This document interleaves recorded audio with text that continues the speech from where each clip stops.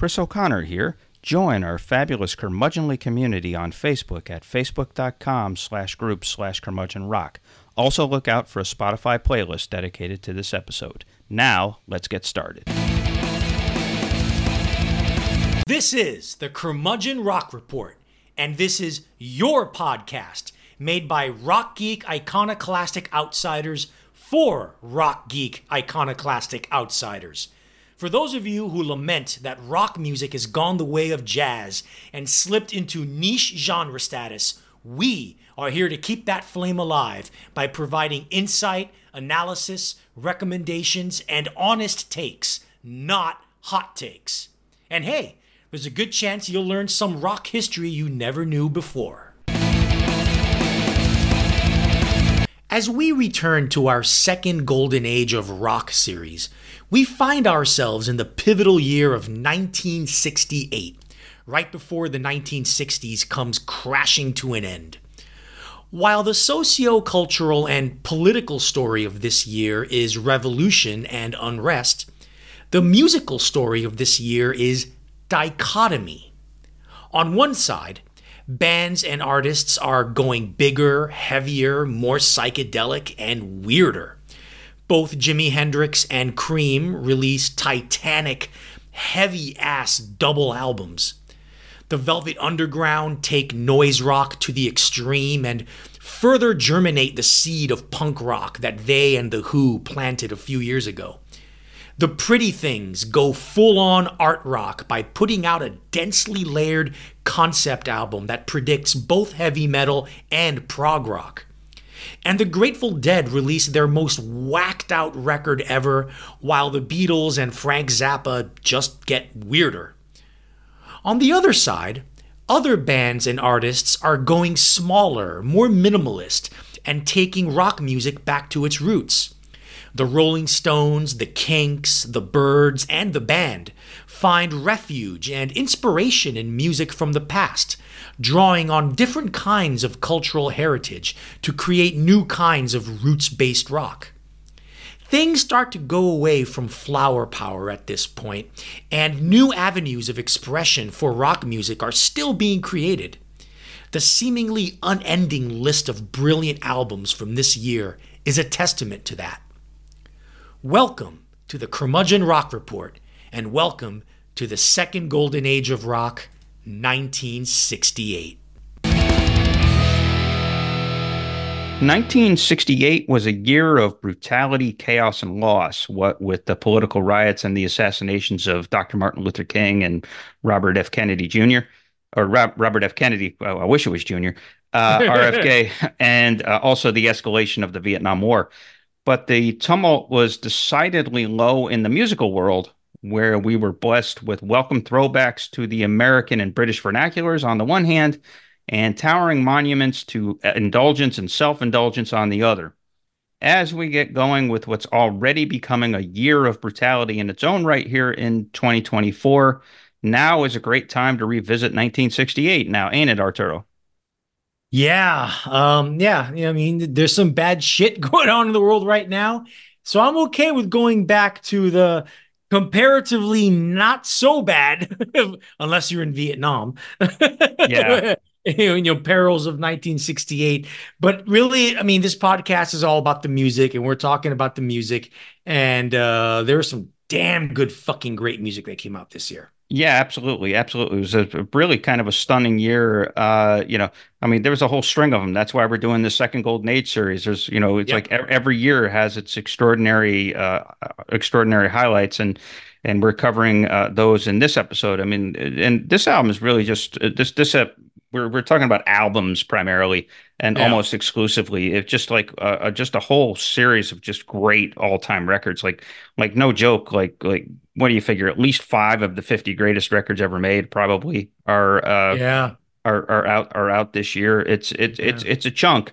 So, well, now it's time to enter a realm where we know that great rock and roll music predominates, and I'm assuming you know where we're heading here, Arturo. Oh, wow. Martians are coming down to the parallel universe, apparently. Wow. Neato, dude. Neato. So here we are over in the parallel universe where rock is still the predominant musical art form that's on the billboards and in the arenas and on the stages of the stadiums. And it's not just a Taylor Swift world, but guys with guitars and ladies with guitars and two turntables and a microphone are up there as well.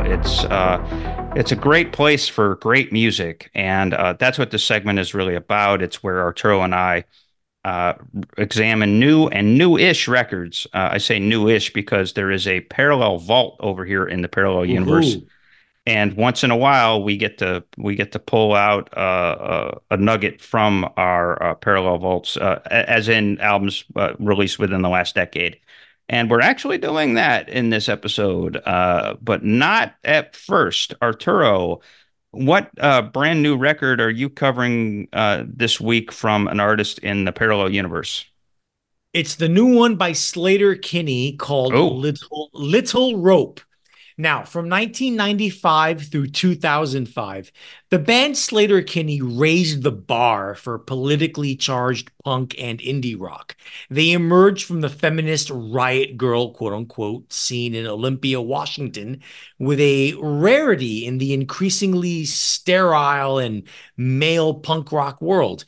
A bold, original, highly musical style that incorporated innovative guitar work, complex rhythms, new wave pop, psychedelic rock, progressive rock, and lyrics that contained righteous political fury, scathing social commentary, and a defiantly countercultural stance.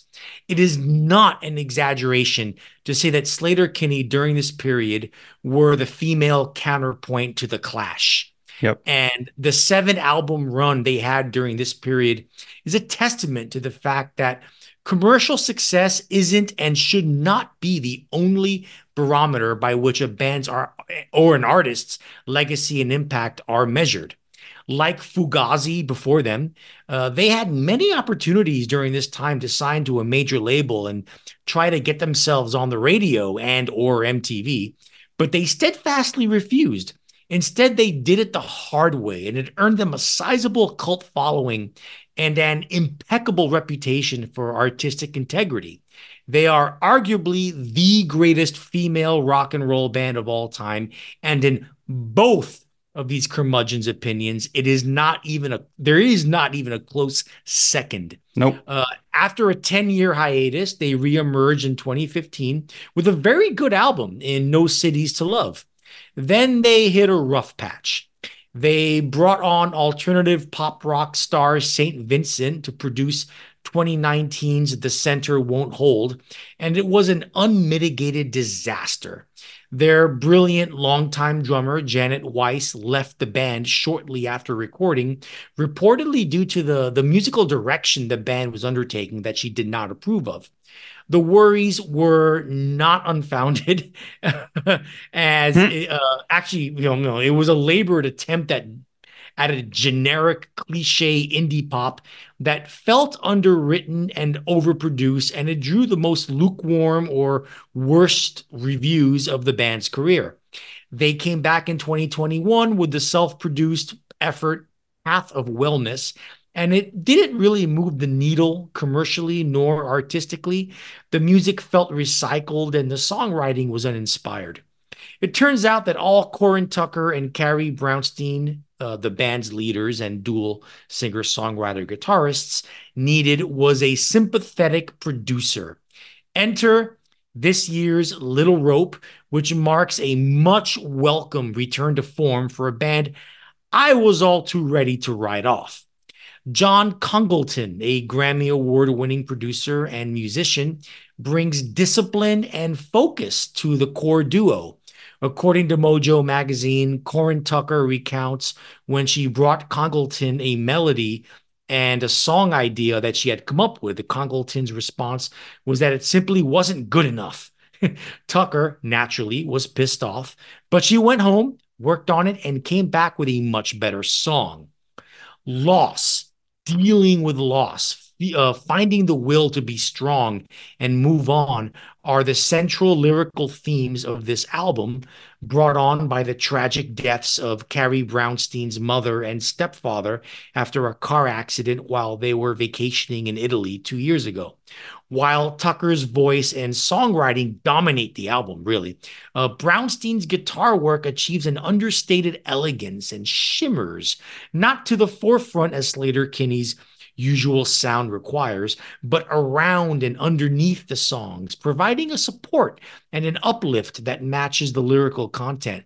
Key tracks: Say It Like You Mean It, quite possibly the purest, prettiest pop song the band has ever produced. Hunt You Down, with its Talking Heads-ish groove that also recalls fellow Pacific Northwest legends Modest Mouse, with its edgy hiccup vocals, and the anti-Christian radical rant of Crusader that rocks with a fluid melody and exotic disco beat. Oh, welcome back, Sleater-Kinney. It's not the greatest album they ever did, but it is better than the previous two. They're back to doing good albums. You were missed, Chris. Yeah, certainly not their greatest record. That's definitely what I'll say. It's definitely No Cities to Love, and yeah, there has been a fall off. Boy, does this man miss Janet Weiss. Even Yes, they though do. They even do. even though the songwriting has restored and they've found a little bit of success in oddly emulating some Kate Bushish Mm, type of sonic soundscapes with some of the drum machine stuff that's on this record. And yes, Carrie Brownstein's guitar actually is pretty nice on this. I'm a fan of the songs Hell, Small Finds, and Untidy Creature. Not surprisingly, those are probably the three most rockingest songs. right. And so, and it makes me pine for Janet Weiss because I mean I think it's pretty clear at this point after a couple of records without her that she had an obvious influence on the energy and also on the arrangements.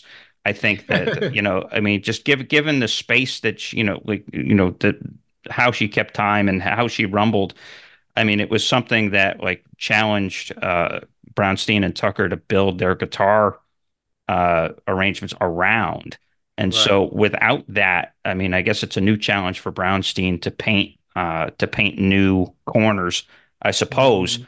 But man, I miss it because the edge that they had, it's kind of akin to when Jay Bennett was fired from Wilco Yes. Yeah. and how he was such an influence on the sound, the arrangement, and the energy, especially the energy and the Yeah. sense of purpose.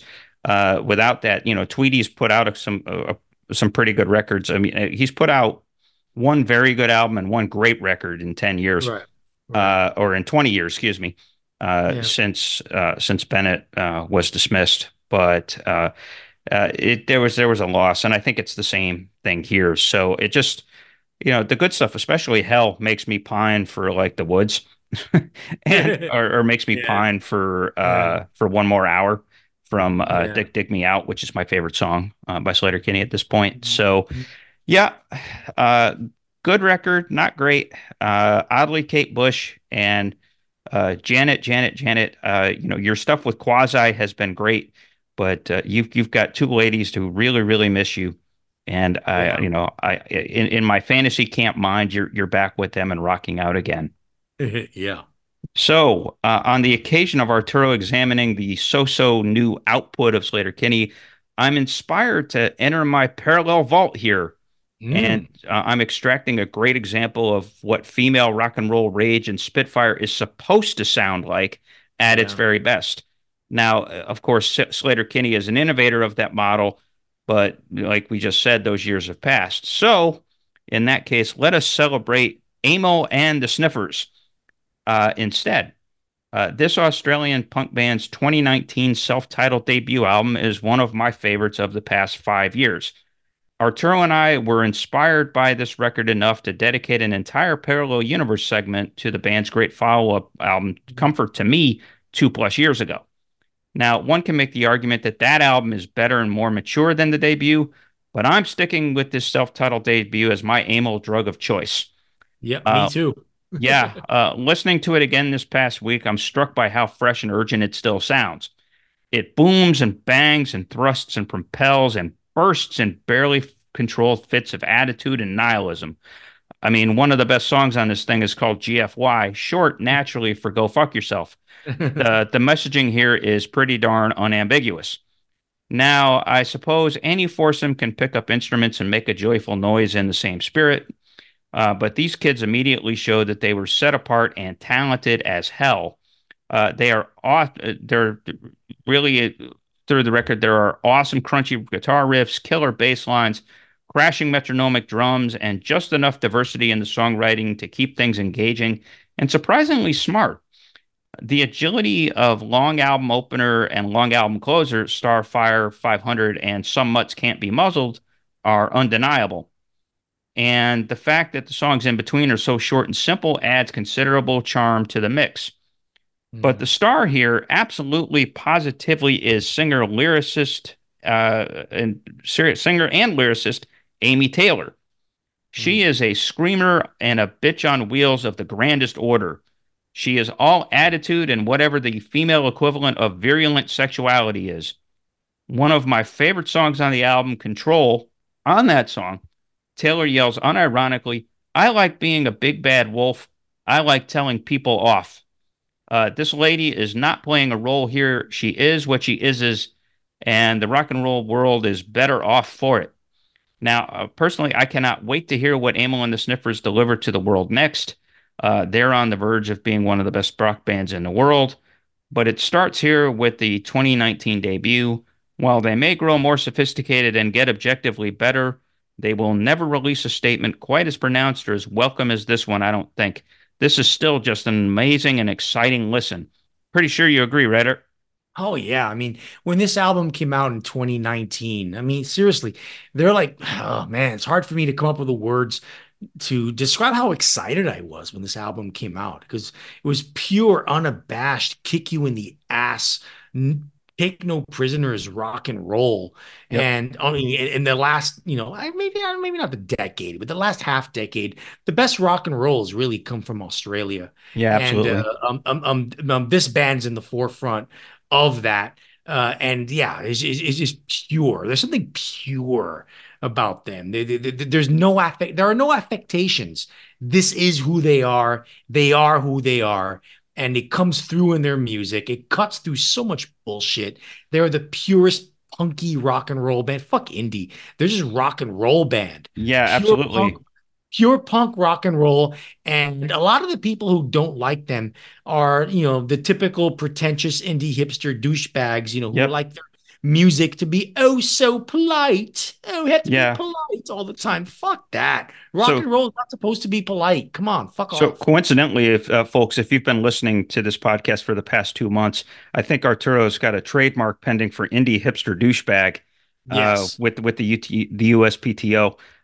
So he's going to be the proud owner. So coming to a T-shirt near you, Yeah. it's going to say, "I'm not a hipster, indie hipster douchebag." Uh, Listen, yeah, go ahead. look at the trajectory from the first album, this one that we're talking about, to the second one. Animal and the Sniffers, self-titled debut, debuted at number 22 in the Australian charts. Yep. By the time Comfort to Me came out in 2021, it went to number 2 in Australia, Hmm. number 21 in the UK. Okay.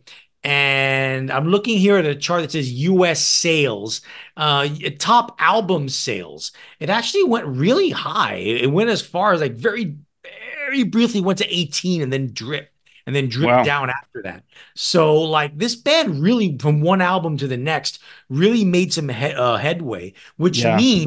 which means that they developed a following. Yes, They and developed there might be a star turn coming. there might be yeah. Now you say, well, 2021, we're now in 2024. What happened? Well, 2021 was still pandemic time. What happened in 2022? They spent a lot of that year touring, making money. Yes. They Yeah, had to that make which is a money. good thing to do. Yeah, Yeah. they needed to make some money, and they opened for Weezer, Fall Out Boy, and Green Day, especially on the European leg of that Hella Mega tour. And then last year, who do they open for? They opened for Smashing Pumpkins. They opened for Jane's Addiction. Those are some pretty heavyweight bands to be Yeah, I opening was up. going to say that must have been a fun show. I mean, Yeah, especially Ammo and Smashing Pumpkins must have been a really fun show. yeah. And Amel probably blew Billy Corgan off the stage, Well, probably. yeah. I mean, at this Yeah. point, yeah. I mean, it's not hard to do. Yeah. Uh, So yeah, no, their new album, we're still waiting for it, but hey, they're still making their money and recouping off of COVID. And they have their fans, man. They have a yes, big they fan do. base. I'm looking And forward to their next album whenever it comes out. and if I can give a brief four-word review of this band that I think says it all: AC/DC with a vagina. Chris here again. Arturo and I have differing feelings about the subscription streaming service Spotify. While he likes to rail against the algorithmic component, I like the ability to find and then manage a personal catalog of music. The program is especially great for assembling playlists. Well, guess what? We've assembled a playlist to accompany this episode. The playlist features a healthy mix of all the music we describe and analyze during the episode. Think of it as a soundtrack to your curmudgeonly life. Find the link in this episode's description. And also become a member of our curmudgeonly community on Facebook if you haven't done so already. Let's now return to our regularly scheduled programming. So, any discussion or talk about 1968 in rock has to begin with the biggest band of the time, and that is the Beatles. And they're arguably not to me really, but arguably their most controversial album, and that is the legendary self-titled album, otherwise known as the White Album. We're talking about the second golden age of rock. We're now in the year 1968, and we're talking about the band of the era, the Beatles. Chris? Yeah, not so sure that it's more controversial than Let It Be, but it certainly is controversial, and so that's a good call. So yes, let's talk about the self-titled record, The Beatles, otherwise colloquially known as the White Album, which came out in 1968. So the Magical Mystery Tour of 1967 proved to be short-lived and as an era for the Beatles. Reality smacked that cosmic period back down to earth in 68. You might say that the band had a lousy 1968 for sure, with only their self titled album of that year as its saving grace. But How can it be man, lousy if Hey Jude came out? well, yeah, well, that's what I'm saying. I mean, but I mean, you figured that their self titled record and Hey Jude Revolution as the saving grace. But man, what a spectacular saving grace it was as the White Album, as I've said, is as it's colloquially known, the White Album is regarded as one of the band's very best records, and in the view of some, including my partner here, their very best. More on that in a bit. But the album came during a period of considerable unrest for the band. Their manager, Brian Epstein, had Mhm. died of an accidental drug overdose in August of 1967, leaving an absolutely broad, gaping hole in the band's leadership and business acumen that eventually proved fatal. Paul McCartney's attempts to fill that leadership void, both musically and financially, were met with derision and open disdain by his bandmates, and efforts to get the band's label and associated media company Apple off the ground flailed. John Lennon, meanwhile, rejected the band's association with the Maharishi Yogi, even as George Harrison embraced it whole hog. The energy grew so bad at one point that Ringo Starr, drummer, actually quit the band for several weeks during the making of the White Album and had to be recruited back with hopefully no hard feelings. Who knows? So there was fracture, there was fissure, there was violent creative tension, and it all had the unintended but wonderful consequence of bringing out the best in each of these bandmates. The White Album is the sound of Paul, John, George, and even Ringo declaring musical independence and adulthood over the span of two albums or two discs, even as they continue to mostly accompany each other on these songs.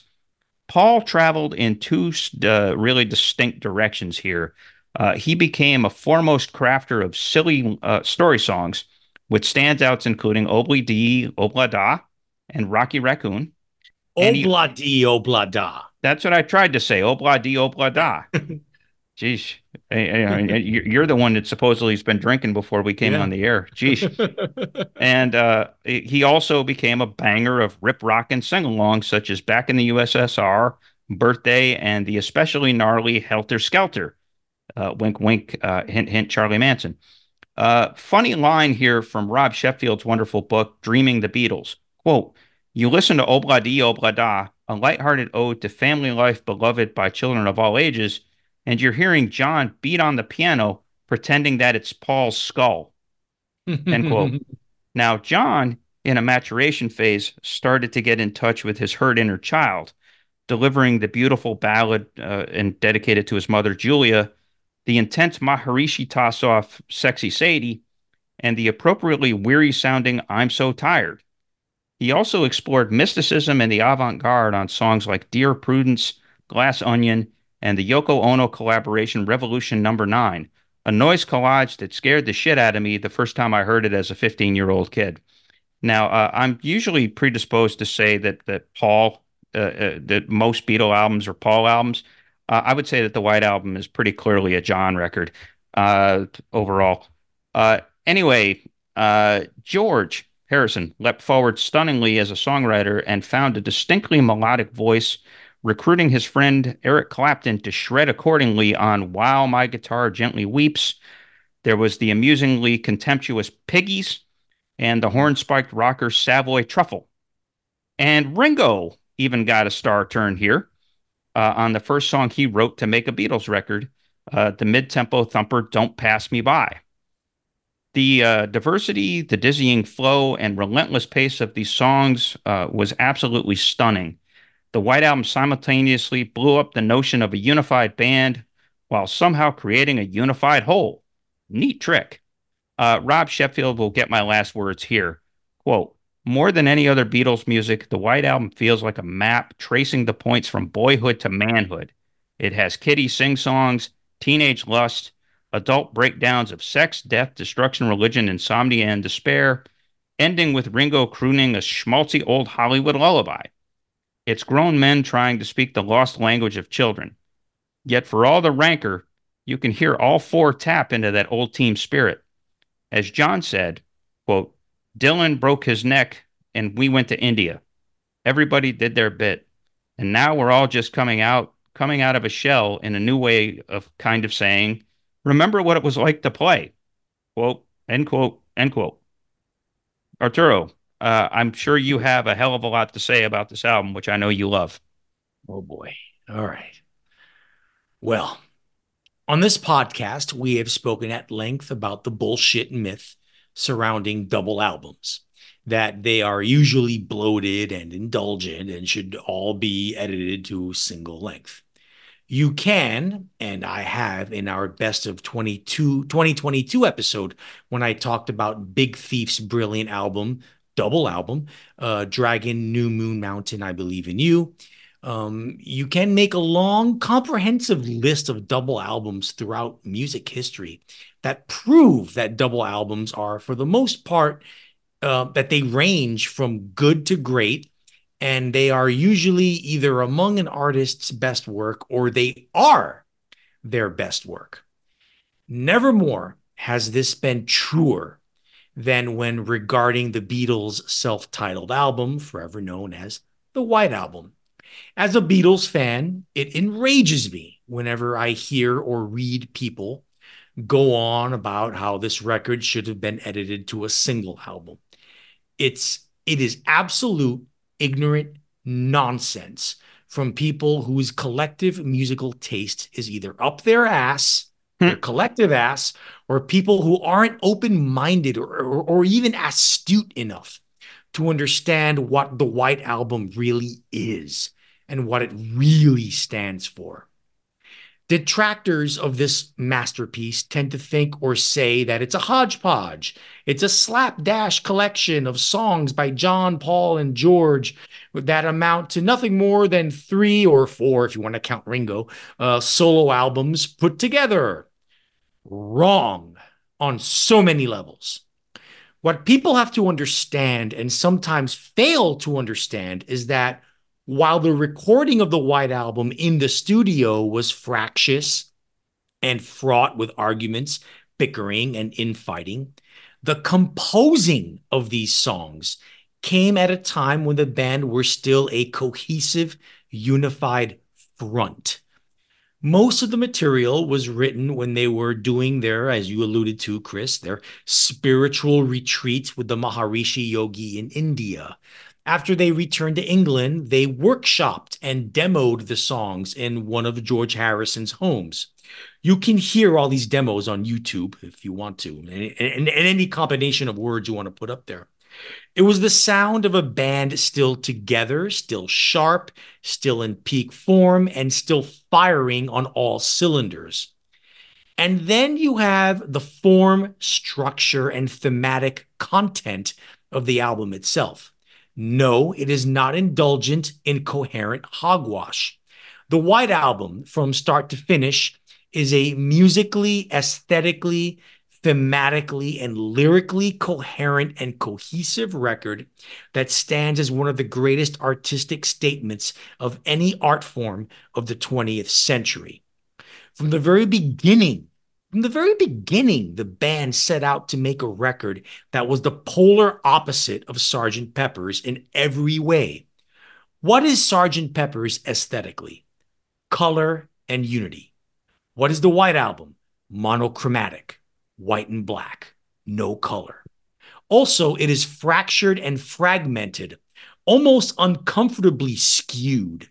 People who take issue with the haphazard shape of the music just don't understand the fractured and how would I say it? You know, they just don't get the fractured, fragmented feel of the album, and that it is the whole point of the freaking album, musically and visually. Especially if you open the gatefold cover of the original LP, it reinforces that notion.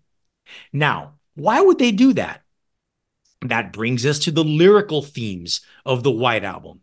Sgt. Pepper's was all about togetherness and finding beauty and comfort either within yourself or outside of yourself, while also looking to bridge a generation gap. The White Album finds the Beatles taking a more cynical tone. From one song to another, the recurring theme is satire, actually enforcing the generation gap, and more specifically, satirizing conventional, conservative, quote unquote, straight society, which is becoming more fractured and fragmented as the Beatles saw it in 1968. Paul McCartney, while an avowed Beach Boys fan, cannot help but take a friendly jab at them with the spoof back in the USSR. Rocky Raccoon sees McCartney satirize the traditional tropes of Hollywood westerns. Why Don't We Do It on the Road? In the Road, sorry. Finds McCartney going to full-on sex rock mode while also taking a friendly shot at blues stereotypes.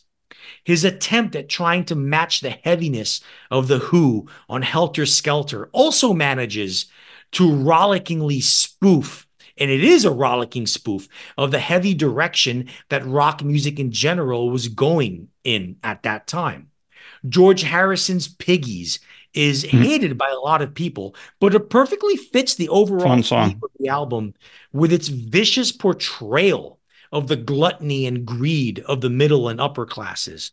This attack shows itself again on disc 2 with Harrison's Savoy Truffle. No, folks, it is not just about Harrison's love of sweet pastries. He was blossoming as a songwriter at this point and becoming an underrated lyricist, providing a subtle commentary on gluttony and greed by putting a version of himself up front and center. And of course, there's John Lennon, whose songwriting and singing on this record are a tour de force. The continuing story of Bungalow Bill, with its sing-along chorus, is one of the most poignant songs on the whole album, taking on the ethical issues of big game hunting among the aristocracy and daring to ask what kind of example this sets for children. The rollicking Glass Onion seems to satirize the whole Beatle myth. Your Blues is his counterpoint to McCartney's Why Don't We Do It in the Road, a song that spoofs the blues while also bathing and glorifying in its sweaty, heated intensity. Sexy Sadie is Lenin's scathing attack on his perceived hypocrisy of the Maharishi Yogi's supposed holiness, serving as a rebuttal to the whole flower power movement's seeming obsession with spiritual enlightenment. Even the most controversial song on the album, Revolution 9, works in the broader context, of what this album is about. Now, calling it a terrible song, like a lot of people on social media do, And is actually an inaccurate disservice. It it's an is insult. not, it's not a song. It's not a song at all. Yeah. It's an experimental sound collage. By calling it Revolution 9, Lennon actually tips his hat as to what the piece of music, or whatever you want to call it, is actually about. In both Revolution 1, the acoustic bluesy version, and Revolution, the rocking B-side to Hey Jude, Lennon confronts the turbulent political mood of the time again, a fractured, fragmented society. With the unsettling sounds and noise effects, Lennon is evoking the feeling and the utter dread of what a revolution would actually feel and sound like. The genius stroke is when this track, toward the end of the album, is juxtaposed with the very last song on the album, Good Night, another Lennon number, this time sung by Ringo Starr. Originally written as an acoustic lullaby for Lennon's son Julian and offered to Frank Sinatra, in the Beatles' hands, it's another glorious piece of satire, this time of the heavily orchestrated, string-laden, sentimental, mushy popular music of the previous generation. Putting it immediately after the atonal dread of Revolution 9, it's the Beatles' attempt to comfort the listener after the full-on assault of the previous track, while at the same time serving one last dash of cheeky middle fingering to the conventional straight society the band are increasingly antagonistic toward. Yeah, that's a good call. I mean, it's basically it's you know it's going to be all right. Yeah. Is But basically what that's all about. So yeah. that's pretty Yeah. cool. Good call. Yeah. Yeah. Even the songs that are not overtly aligned with the overall satiric theme of the album make sense in their inclusion when one takes a step back and looks at them with a keen critical eye. Lennon supposedly hated Obla Di Obla Da, but the supposed romantic utopia of the characters in McCartney's attempt at happy-go-lucky ska is thrown off a bit by the wistful, almost sighing sad of resignation at the life goes on part of the chorus, implying that this happiness is bound to end. Harrison's While My Guitar Gently Weeps mourns the lack of love and compassion in a world gone wrong. Again, fractured, fragmented society. Things are fucked up. Lennon's I'm So Tired reflects that same frustration with world weariness. McCartney's Birthday, on the surface, seems like typical McCartney-esque whimsical bullshit, but in the context of the record, can be seen as a condemnation of conventional society's shallowness and inherent silliness. While Lennon's Everybody's Got Something to Hide Except Me and My Monkey seems like crappy surrealist humor, but is actually Lennon, perhaps being a bit self-righteous, taking a shot at the dishonesty and untrustworthiness of straight society. Cry Baby Cry, another Lennon classic, takes the sadness of the harsh generation gap in McCartney's She's Leaving Home from Sgt. Pepper's and takes it to the next evolutionary step, another sad resignation of misunderstanding and differences that will never be reconciled, Yep. another symptom of a fractured, fragmented society. McCartney's lovely Blackbird isn't just about a bird striving to be free. In McCartney's own words, although in later years he does exhibit a tendency to change his story from time to time from one interview to another, it is an allegory for the civil rights movement, another result of a fractured, fragmented society. Lennon's gorgeous Dear Prudence, an evocation of and an invitation to pure, no strings attached love and self actualization, doesn't show social satire on its own. But when placed in the track listing between the Beach Boys spoof back in the USSR and the self emulation of Glass Onion, it offers a glimpse of hope and the chance for love and wonder in, yes, again, a fractured, fragmented society gone wrong. Even Lennon's Julia, obviously an acoustic ode to his deceased mother, works in the album's context. It's looking to the comfort and love of a mother in the midst of a world going increasingly wrong. I can go on and on. This is not only my favorite Beatles album, it is, in my not so humble opinion, hands down their greatest album, where even the very few quote unquote bad tracks work and fit in the greater whole. It is also, in my not so humble opinion, on a short list of candidates for the claim as the greatest album ever made of all time. Chris? Yeah, I mean that was a pretty sterling defense of the record. I would still put Abbey Road and Revolver at least those two ahead of it. I think Bullshit. I Abbey think Road, overrated. Revolver, great, slightly overrated. yeah, for what it's worth, Abbey Road is now the highest charting album on the greatest albums of all time list for Rolling Stone. I believe it came in at like number four or number five. Five. Number five. Five. Yeah, something pretty high. So that's interesting to know. And so I mean, I just think that just in terms of a feat of engineering and a feat of just sort of deft joy, uh, as in deft, not Def Jam, deft Yeah. joy Yeah. as a symbol of that. I think it's great, and I think and Revolver obviously because of the way it just blows up the world and just sort of reinvents everything is absolutely astonishing. But I mean, I think the White Album is right there. I mean, again, it's such an engaging listen. You're right that it's what a 29 song record. I want to say it's 29 songs, The and White Album has an overall lyrical theme. Abbey Road doesn't. yeah. Oh, and I know. I mean, there is a theme, but there's also it never there's not a wasted note over the Yeah. course of 30 songs. There's no wasted Even note. what quote unquote sucks works in the context. Yeah, absolutely. And it you have these fun notes and everything is well placed. It's one of the most perfect sequencing jobs Yeah. in the history of rock and roll. That is for sure. And again, like I said, it's just like this they were a fractured band, but they somehow pulled off the miracle of making possibly their most unified record. Yeah. Even though they couldn't stand each other Yeah. in the course of making it, they managed to come up with a really unified statement, a collective statement. So again, it's one of rock's great paradoxical accomplishments in that sense. And so yeah, we just wrote ourselves a treatise on the White Album. Good stuff, brother. Good stuff. Thank you. And so from there, so as we've done in these second golden age of rock episodes that we've done for each year, we seem to start with the Beatles and then come with oh yeah, and then the Beatles. You can't talk about the Beatles without talking about the Rolling Stones.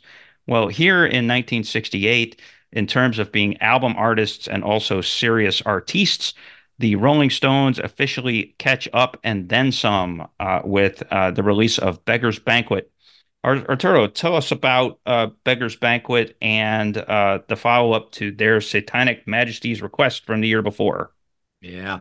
Towards the end of 1967, the Rolling Stones were seen as the number one contenders for the Beatles' World Heavyweight Championship title. When their Mhm. psychedelic opus, their Satanic Majesty's Request, became a critical and commercial failure, they were seen by some as finished, as a washed up band with nothing left to offer. Two things happened that changed the band's fortunes and musical direction, and they both had to do with Keith Richards. First, during the Stones' many tours of the US from 1964 through 66, Richards bought a ton of old blues, folk, and country records of the old vintage American variety.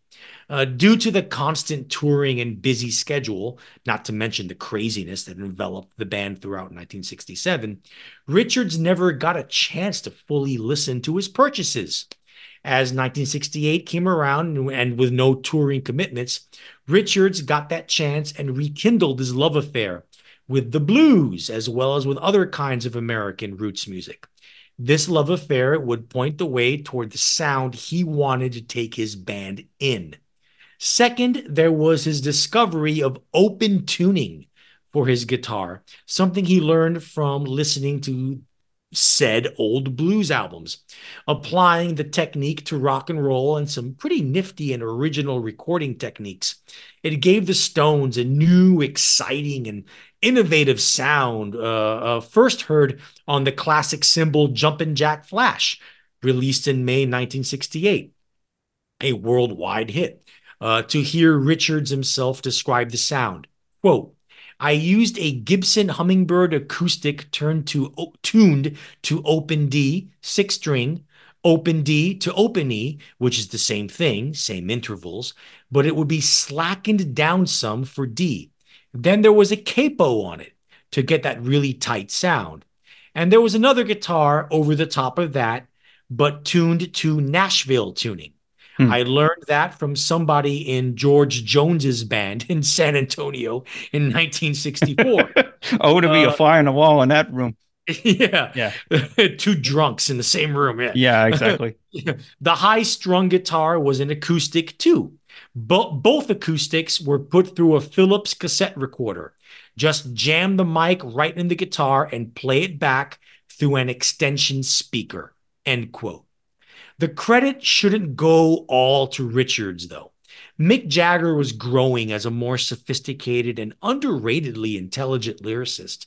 He joined Richards' wavelength in going back to kick-ass, roots-based rock and roll. According to him, the song came, quote, out of all the acid of satanic majesties. It's about having a hard time and getting out, just a metaphor for getting out of all the acid things, end quote. Even Brian Jones, who was getting increasingly lost in his drug addiction fog at this time, said the song was, quote, getting back to the funky essential essence, end quote. Well, it worked.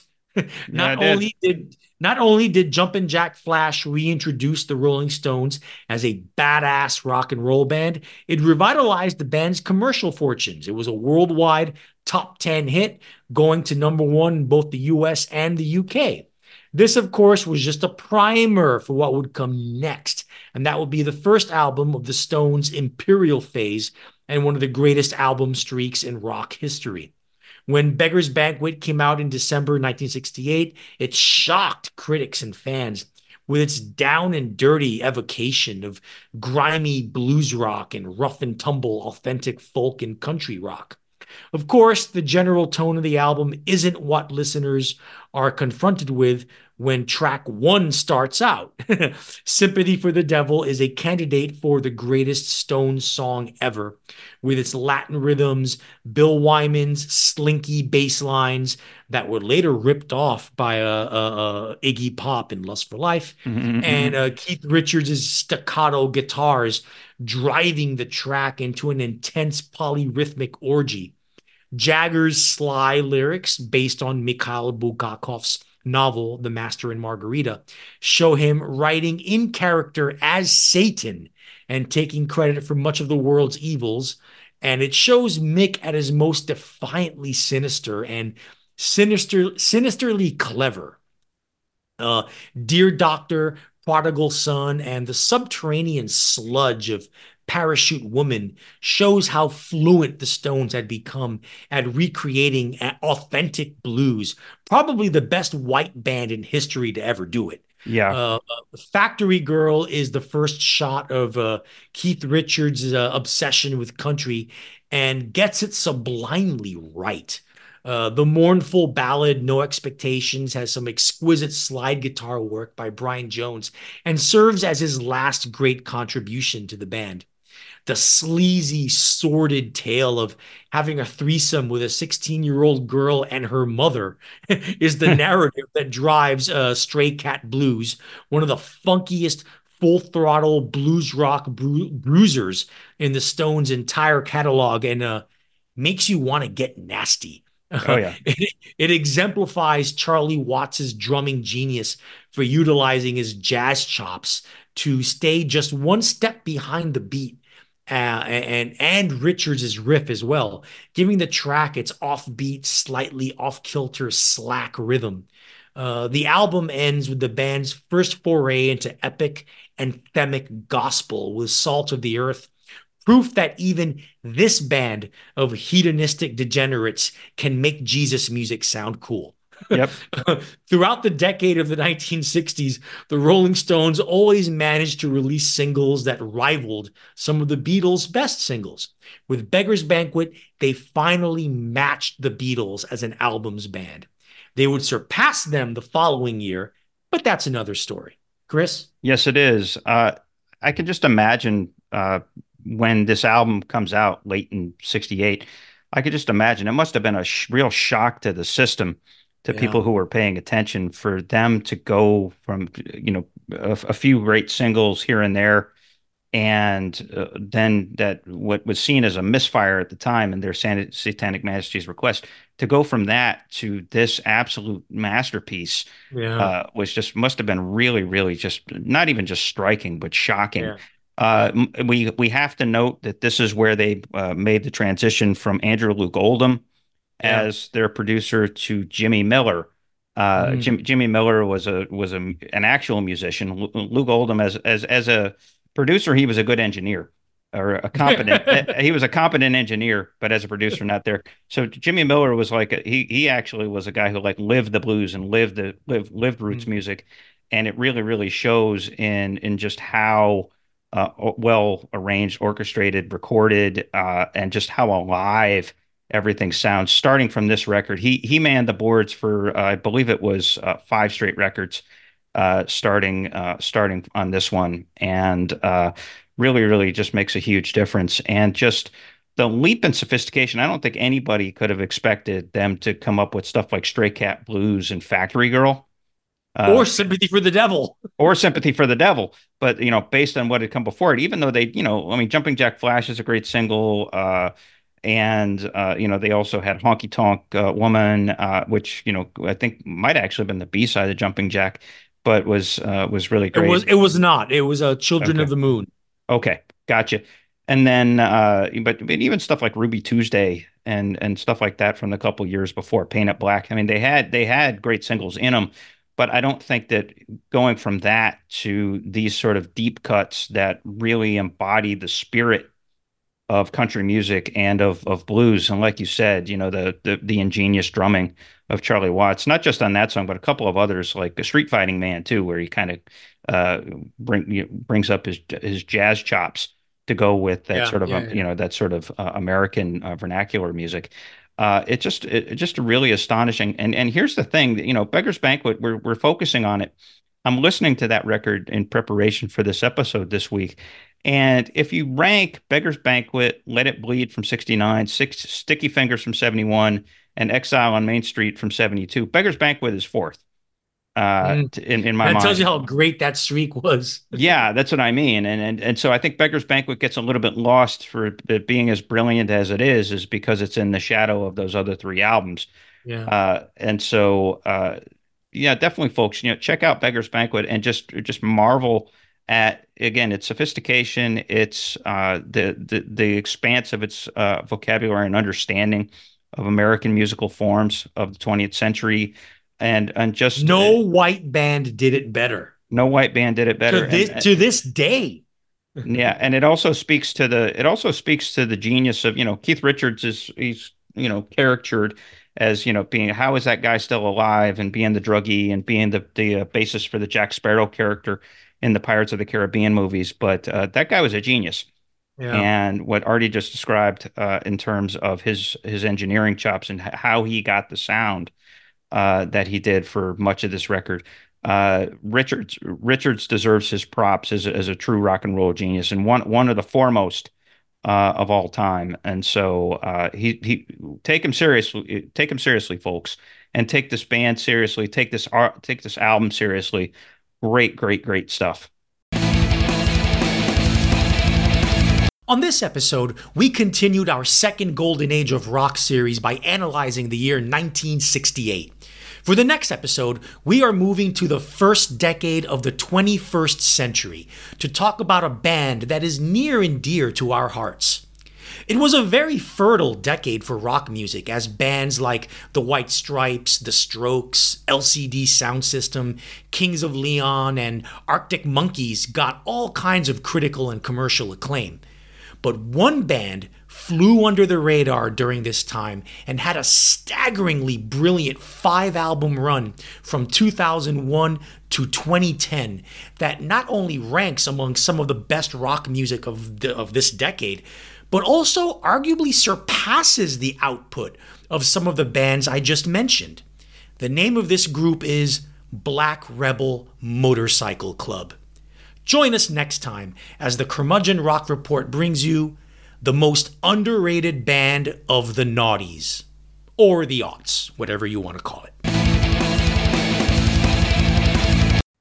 All right, next, Chris, you're going to tackle a Russian novel length of albums here, but they all deserve to be put in the same segment. I don't know how I can add to this one, but yeah, dude, go ahead. Yeah, absolutely. And so, kind of building off the theme that Arturo talked about a little bit before, and you'll notice that in '68, we named our 1967 episode of this second Golden Age of series. We subtitled it "Arrivals in Technicolor" because everything was loud, it was boisterous, it was explosive, it was kaleidoscopic, it was psychedelic, it was pastel. In '68, what you found is that things started to dial back. I mean, I think there was a high point, and Yeah. folks were looking to get past that or to restore. And so what you ended up with was more monochromatic. And if there was color, it was warm, rustic hues. It was rolling hills. The You know, beginning of the beginning of the Guys in the Woods. yeah, That streak of absolutely. album covers in rock, starting from the late 60s to the early to mid 70s, when anything that was slightly rustic and acoustic and folk rocky, it's always People in the Woods. That's the Yes, album. absolutely. Which actually the epitome of it was the first one, which was John Wesley Harding by Dylan in late '67. Dylan with a bunch of Native Americans in the woods. He's in the woods with Indians. Yeah, it doesn't get more doesn't get rootsier than that, folks, for sure. So what we have here is we have this indicative movement of bands wanting to get back to the roots of American and British vernacular music. And so we have three bands and albums that we're going to focus on. One American, one mostly Canadian, and one British.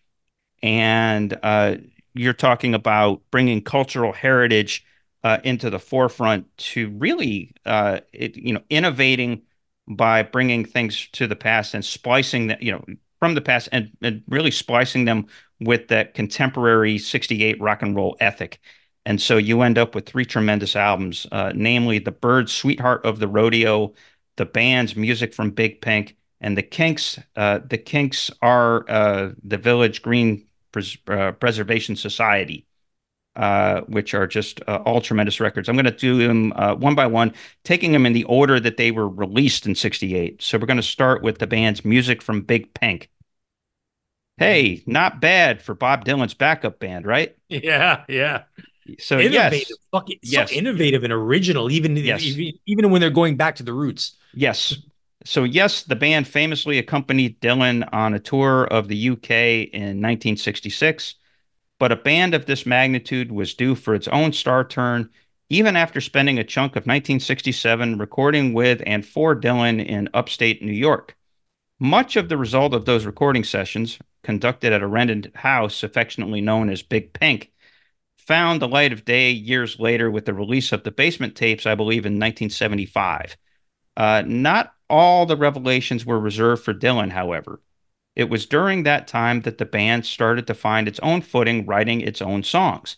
Those originals, along with three Dylan co-compositions, comprised the band's debut album, Music from Big Pink, recorded months later in New York and released in July of 1968. Now, how to describe the music of the band? I think a good way to do it is to deem it a soulful hybrid of rhythm and blues, folk, and country music. It was American vernacular music as crafted by four Canadian dudes and a rascal from Arkansas. The band's recorded output was light on overdubs. It was light on overdubs, and it was also light on pretension, telling throwback stories and expressing nakedly raw sentiments as if they were the norm rather than the exception. And make no mistake, what the band accomplished was an exception in a pop world dominated by psychedelic slop and schmaltzy pop in 1968. One thing to point out about music from Big Pink is its balance. That's immediately apparent. Guitarist Robbie Robertson became the primary songwriter on subsequent albums, but here contributed just four songs, including most famously The Wait, which at right now is at 329 million plus plays and counting on Spotify. But he also contributes the weird and wild Chest Fever, which is defined by Garth Hudson's devilish church organ playing and also features one of the best song names in rock history. Uh, yeah, Chest Fever, baby, Chest Fever. I think of So, Chest Rockwell from Boogie Nights. yeah, exactly. That's a good call. So anyway, now Robertson's bandmate Richard Manuel offers three songs of his own, including the gorgeous ballad "Lonesome Susie." Now, Dylan naturally, as I said, has three songwriting credits, including co-writes with Manuel on album opener "Tears of Rage" and with bassist Rick Danko on the rousing "This Wheel's on Fire." Now, Dylan's lone solo credit, which is debatable, actually, Yeah. Bert's the debut album's best song, the Mm. unbelievably transcendent white boy gospel of I Shall Be Released, Right. defined by Manuel's soaring, cracked falsetto vocal performance.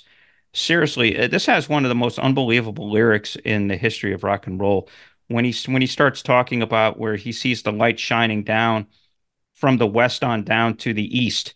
Well, if anybody knows anything about the Old Testament, when they talk about God and his winds and his ruach, the spirit, it always travels from east to west. So Mm. now, if he's getting his self-revelation from the west down to the east, that means he's been heading in the wrong direction. And so now this is coming to see the light and getting over that wall that's too high for him to see on the second verse. And so Dylan, for a Jew, what a great gospel writer. He's one of the foremost like bearable gospel writers in rock ever, and that's just testament to that. So, music from Big Pink enjoyed modest success, peaking at number 30 on the Billboard 200 albums chart. The Wait also reached number 63 on the Billboard Hot 100 singles chart. That was a harbinger of greater success to come on the next year's self-titled masterpiece. At some point, some pop music encyclopedias dubbed the band's blend of styles as Americana, which to me trivialized what these guys actually were able to do. A better descriptor for the band's thing may actually just be America, as the country's musical stylings of the previous 100 years is really what the band captured. They may have been rock's grandest traditionalists, no varnish, no polish, just their instruments and expansive music vocabulary and buckets full of sincerity. The world was a better place for it. Arturo, your thoughts on this album? Did you know that the album cover for the band's music from Big Pink was actually it is or was a painting by Bob Dylan himself? Oh, no, no fooling, no fooling. Yeah, That interesting little, trivia. little So tidbit there. yeah, gotcha. So any thoughts on the album itself? Oh, dude, yeah. I mean, you nailed it. Listen, I personally am a fan of their version of the old traditional long black veil Oh yeah, absolutely. that Johnny Cash covered. But I think the band's version is the best version of that song. Is it with Rick Danko, the bass player, and his vocals? Yeah. I mean, people talk about Manuel's vocals and Levon Levon Helm's vocals, but Danko is the best singer in that band. Danko was just as emotive as a singer as any of them. Yeah. And their version of Long Black Veil to me is the definitive version. Yeah, it's certainly my favorite version, and because the arrangement kind of borders on Yeah, because the it borders on soul, almost like right. Staxy type soul, Yeah, as opposed to this sort of made for big voiced singers ballad, which is yeah, in most of the versions, like the Carter family had a right, version of it that right. uh, like Johnny Cash's in-laws had a Yeah, version of it that yeah, plays just very straight, whereas this one is definitely more rousing and just kind of right. showed the spirit. That band was long on spirit. Yep, They were short on bullshit, long on spirit, and yeah. that's why we need to honor them. Speaking of honoring American musical tradition, let's move on to the next of these albums, The Byrds' "Sweetheart of the Rodeo." Now, in 1968, the Byrds went from being 8 miles high along a psychedelic highway to 8 miles down a long, out in the country dirt road. Pedal steel guitars took the place of Roger McGuinn's 12-string Rickenbacker. Indeed, the Byrds adopted a lot of country music to go with a little bit of rock and roll on Sweetheart of the Rodeo, its groundbreaking 1968 album released in August, sometimes referred to as the first country rock record, although that's debatable. Right. Uh, this is what happens when you invite a young, rambunctious singer-songwriter named Graham Parsons to join your band. Byrds mainstays Roger McGuinn and Chris Hillman were in need of two new bandmates entering 1968, having just fired David Crosby and Michael Clarke. They auditioned and hired Parsons ostensibly with him as a pianist in mind. Parsons, though, was too ambitious to merely toe the line.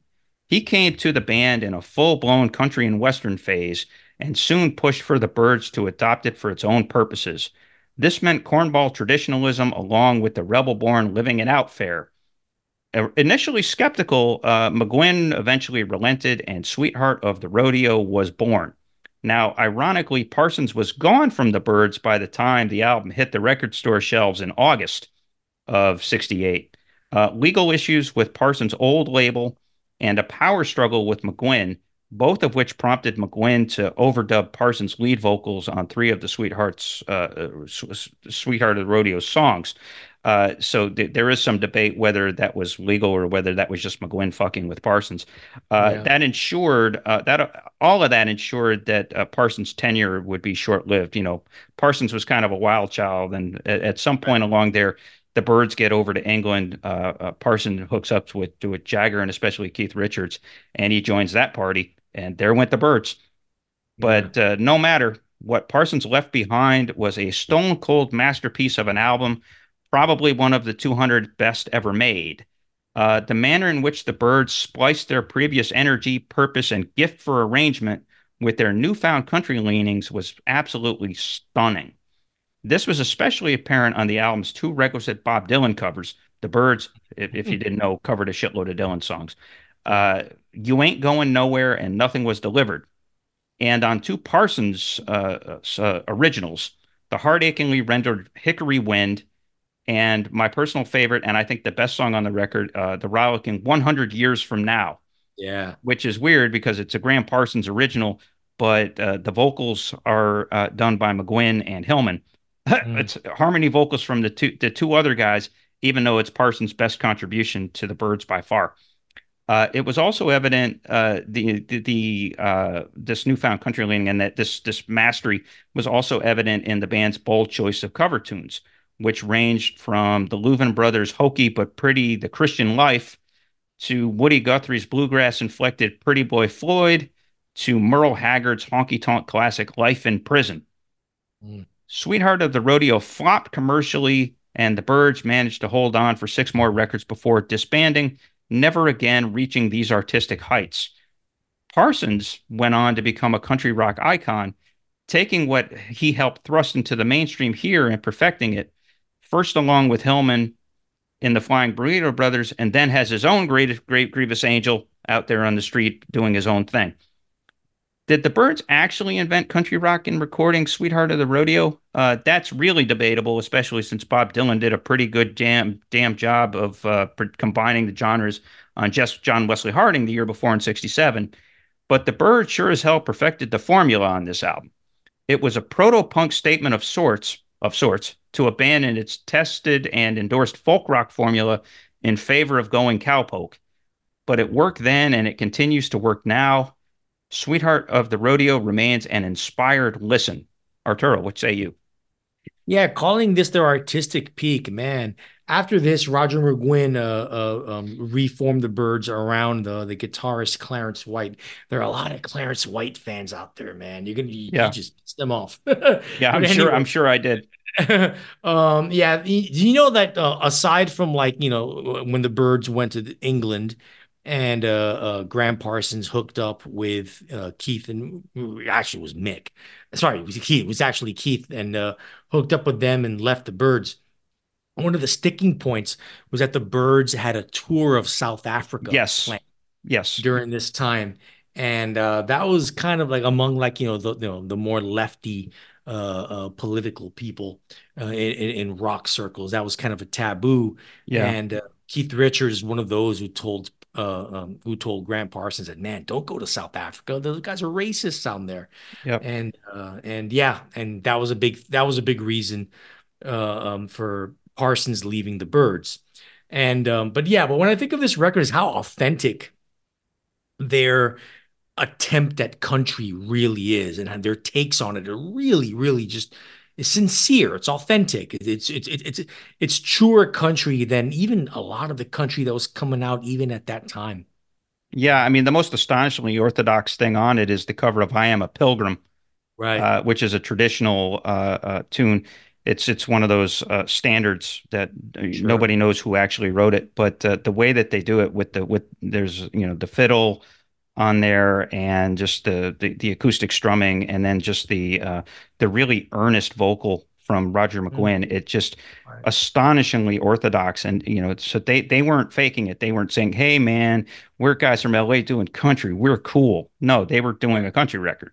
Yeah. And so the authenticity, like you said, the authenticity and the sincerity and the realism that they pumped into it, like even like nothing was delivered, they somehow managed to get a little bit of country boogie in that, Right. which it was hard to find up until John Wesley Harding. It was hard to find much country in Sure. in Dylan. I mean, yeah, and granted, later on, I believe it was '68. Was it '68 or '69 that he did Nashville Skyline? 69. It was '69. Okay. Yep. So this is kind of a forerunner to that because a lot of people look at the at Nashville Skyline as being kind of a huge contribution or kind of an evolutionary step in country rock as well. I personally don't. I think that record is overrated. But anyway, the Byrds really hit it out of the park with this record. So that was the American vernacular accomplishment of Going back to the 1968. roots. Going back to the roots. Now let's get to the British vernacular accomplishment, Right. arguably of 1968, and we're going to the Kinks, who at this point, I think, officially achieved sort of cult band status. With Mhm. the Kinks are the Village Green Preservation Society. That is the full name of this album, which again is another one of those that probably belongs in the top 200 albums of all time. It's my personal favorite Kinks record. So let's talk about it. The Kinks were the most English of all the British wave bands, though not necessarily by choice. The band, a lot of people don't realize this because it's kind of lost history. They were actually barred from touring in the US for 5 years, starting in 1965. Yeah. And that was the product of bad political dealings with the main American Musicians Union. Uh, Mhm. just Ray Davies kind of chalks that up to a combination of bad knowledge and bad behavior. Uh, so in other words, they were a little too droll at the wrong time and got themselves blackballed from the U.S. Well, that turned out to be a very good thing for the rock and roll canon, as it put Ray Davies in a position to turn his witty, satirical eye towards his countrymen and their mores, and also convey a certain reverence for tradition and what urbanization was helping to fade away there over in England. It's the latter theme there that Davies and his bandmates mine on the Kinks Are the Village Green Preservation Society, released in November '68, paying nostalgic tribute to a passing era and meditating on the very concept of memory in doing so. They get considerable mileage out of the influence of a photograph throughout the album, most notably on the incredible Baroque pop tune Picture Book. Seriously, one of the best and most ripped off Yeah. songs of all time. The guitar Green part of, Day ripped it off for basically Warning. note for note.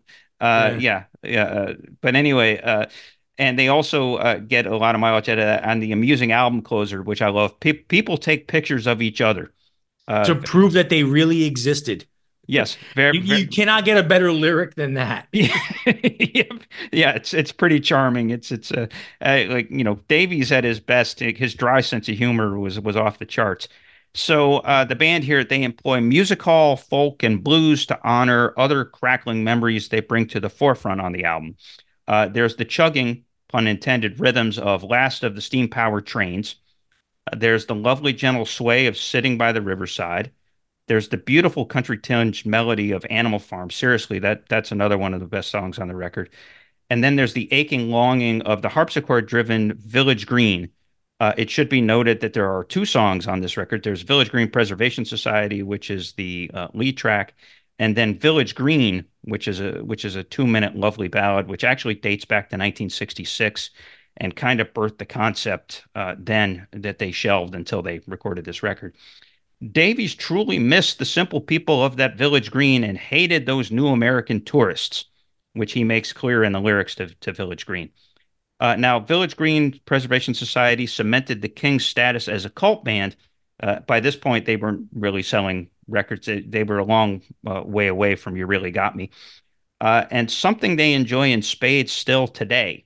Theirs was a fiercely intelligent, yes, yet gorgeous cult that really inspired numerous bands that followed, most notably Blur in the 1990s, who Yeah. did some incredibly kinkish records that Mhm. stand among that decade's best volleys. Englishness was never cooler than it was in the hands of Ray and Dave Davies, and Englishness has never been as cool since. Arturo, what do you say? Yeah. Ray Davies was a sociologist Yeah, pretty as a much. lyricist. That guy really got into the minds, the collective mind of a populace, and the fears and the anxieties and the doubts and the love and the hatred and everything. And just, he really got into people's minds. I mean, he wrote the most brilliant character vignettes. They were short.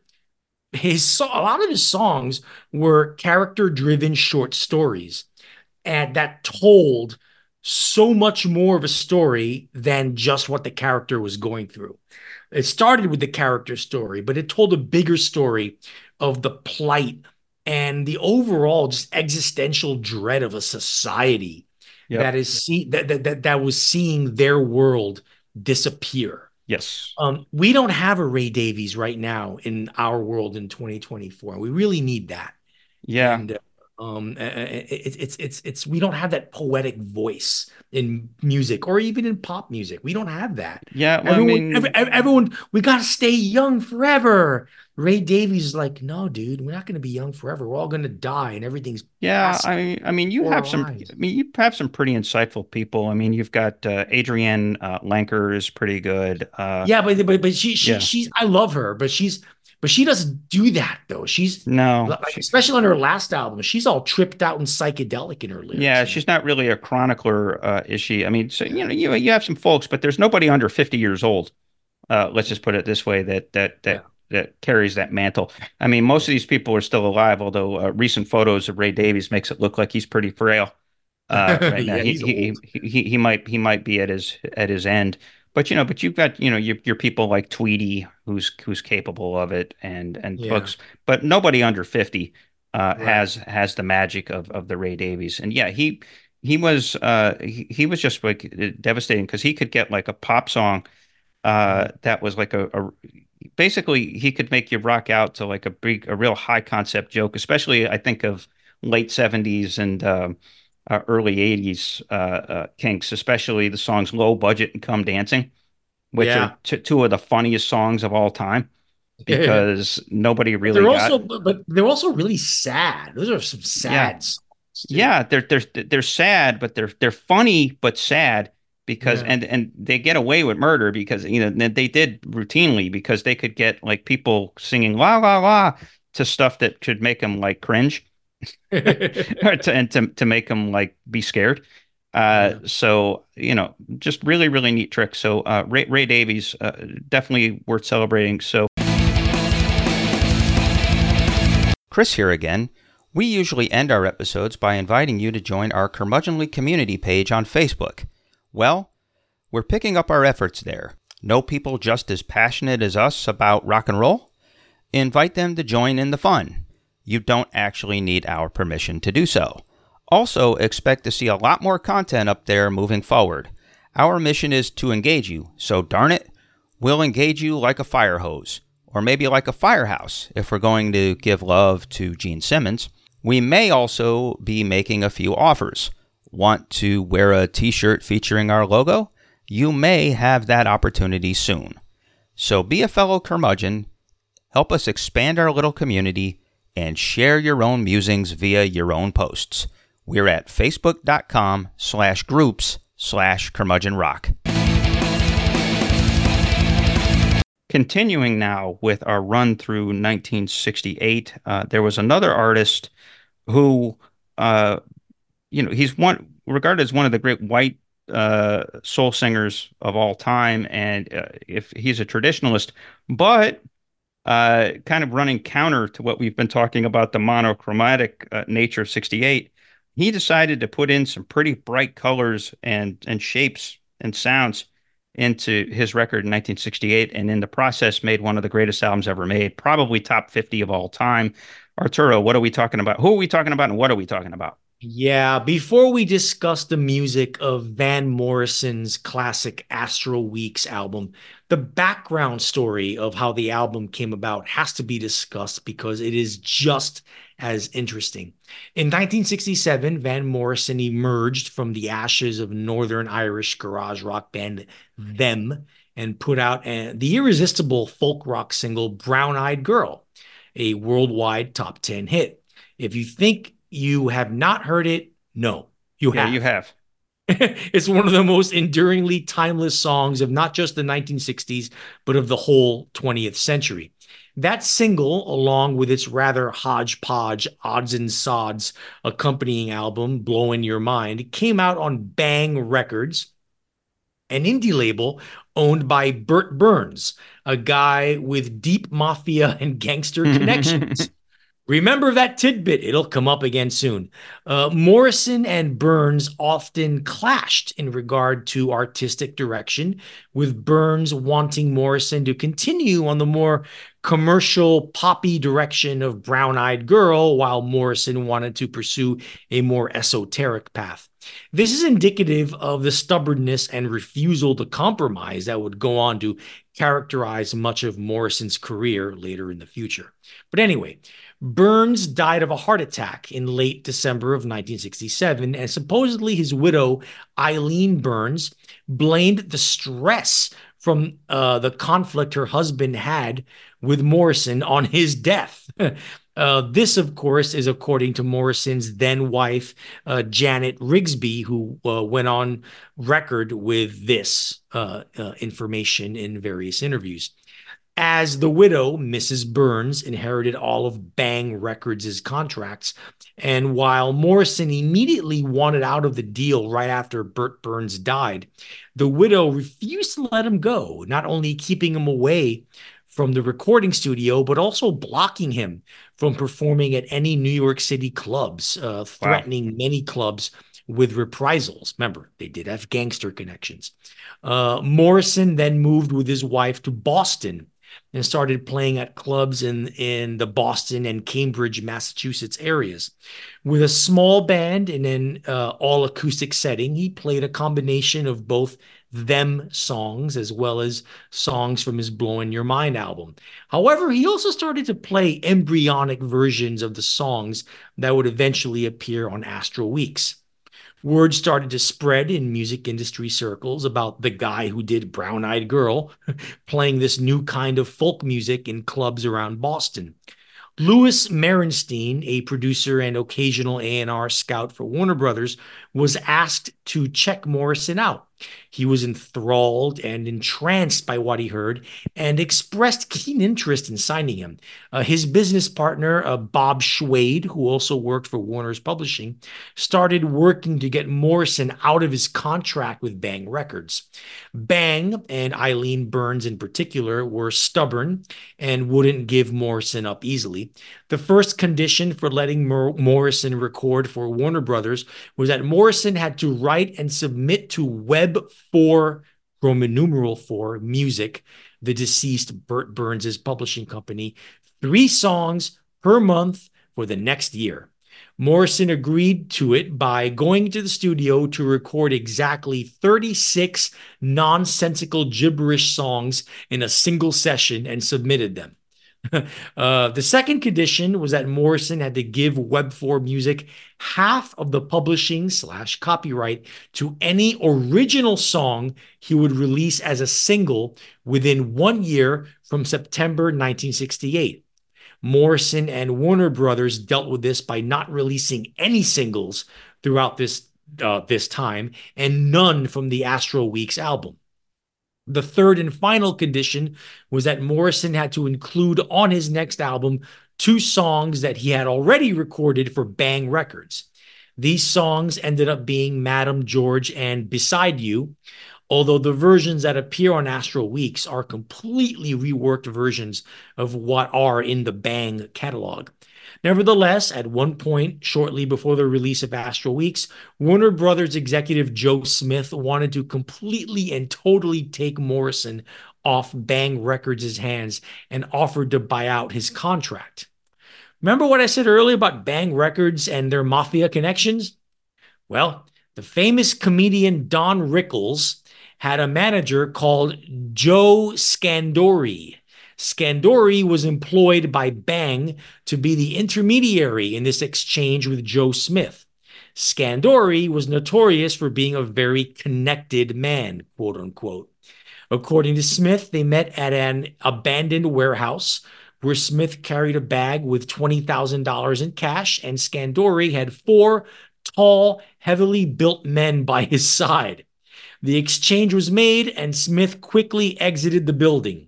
When asked in a future interview if he would ever see these men again, Smith succinctly said, quote, "No, they were not in the music business," end quote. Now, what about the music on Astral Weeks? Frankly, back then and until now, it is an album that defies easy characterization. Is it folk music? Is it mystic Celtic music? Is it jazz? Is it jazz folk? Is it an utterly new subgenre of rock being born? Well, it is all of the above. It's also one of the most fascinating, awe-inspiring, deeply emotional, and perhaps even spiritual musical recordings of the 20th century. Acoustic guitars, cellos, flutes, brushing drums, and stand-up bass riffs sashay in and out of the mix in an intoxicating blend of songs of deeply impressionistic and stream of consciousness lyrics and image fragments, ruminating on youth, lost innocence, and a romantic yearning for something that's just beyond one's grasp. The title track goes straight for your gut with a soaring melody, a sloping lead guitar job and work, and vibrating cello that's nothing short of spellbinding. A weepy harpsichord, gliding flute, plaintive string section, and a complaintive string section combined to provide Cypress Avenue with an emotional counterpoint to Morrison's vocals and lyrics that evoke the innocence of youth in the most painfully romantic manner possible. And has there ever been a more lyrically elusive song that still resonates with unspeakable sadness and heartstring pulling than Madame George? Many people have claimed that it's about a broken-hearted drag queen, but Morrison himself, in several interviews, has refuted this, saying the character is a composite of 6 or 7 different people. Well, Morrison does sing at one point in the song, quote, in the corner playing dominoes in drag, the one and only Madame George, end quote.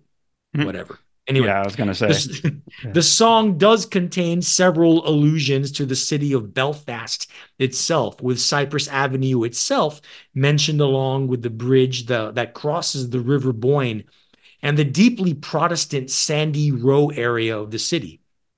All of this adds up to an abstract short film that Morrison is painting, as he does in all the songs on this album, of a romanticized vision of a world he wants to either live in or has lived in, and made all the more tragic by the fact that this ideal can never be attained. In the end, the lyrical details don't matter as much, really, as the emotional impact and wallop that the entire album contains. It's one of the most singular, affecting albums in the history of recorded music, an album that to this day casts a long shadow over so much of Van Morrison's incredibly prolific career. Chris? Yeah, this has to be like just about the most geniusly arranged record in rock and roll history. I think just there's nothing else like it. They hit on a combination of instruments and tones and volumes and voices and just everything. It's just beautiful, and it's mysterious. It's a genuinely mysterious, haunting listen. And I will say this: I think you taught me this one time that if you want to do a green test with an album, do it with this one, Yeah, especially because the bass playing on this record is incredible. yeah, I mean, some of the best, most subtle bass lines, especially on Sweet Thing.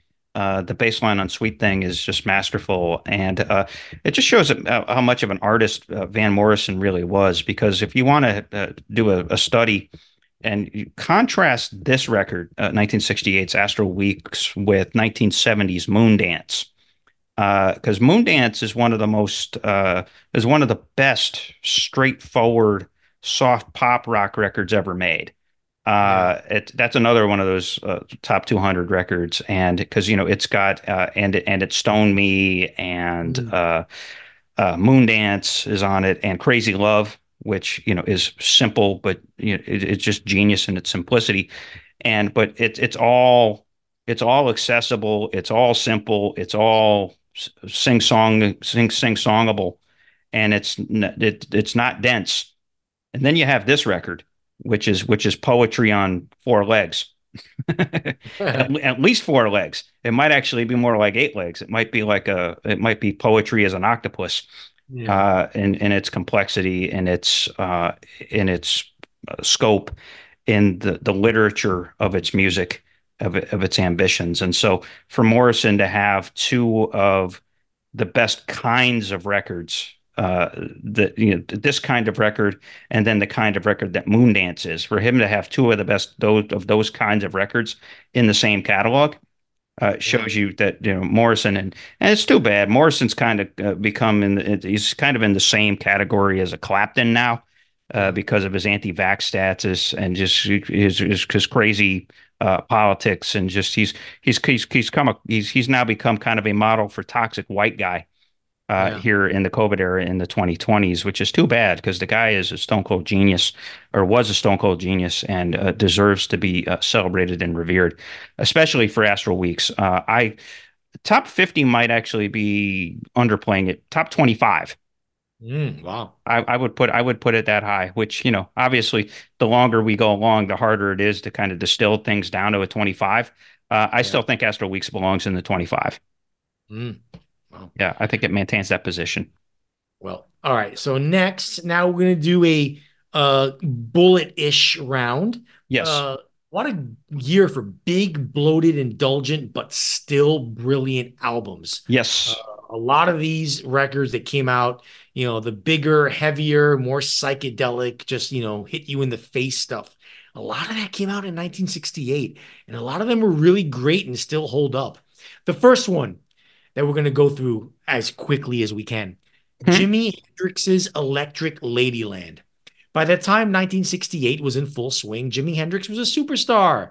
His two visionary albums from the previous year catapulted him to worldwide fame, not just on a commercial level, but on an artistic level. He was expanding the parameters of and recreating what one can do with the electric guitar, while at the same time creating new subgenres of rock.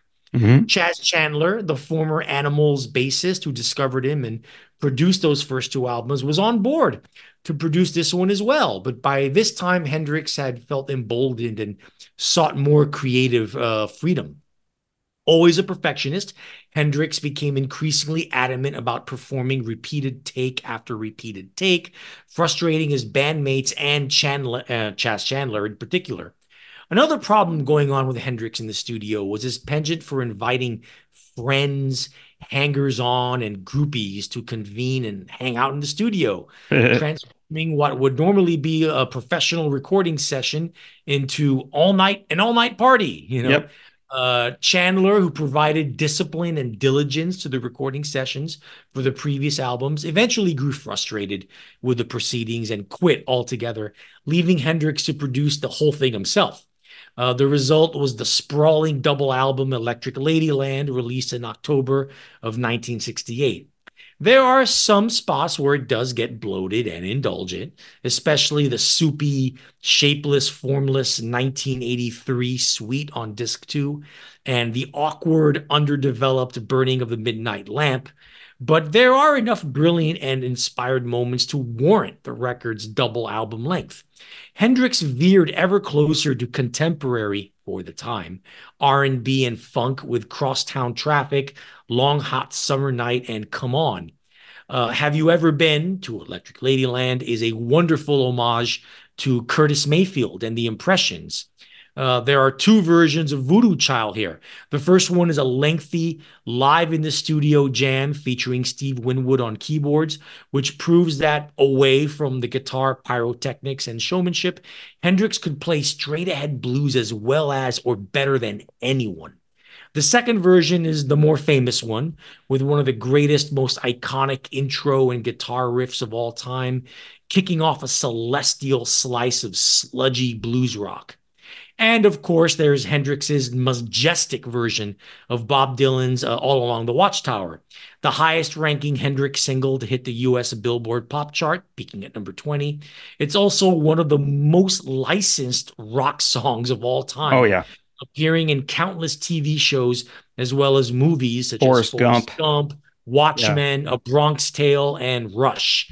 I won't describe it because, trust me, you've all heard it. Yes. Needless to say, beyond being the greatest Dylan cover of all time, it's the only Dylan cover to be universally recognized as the definitive version of the song itself.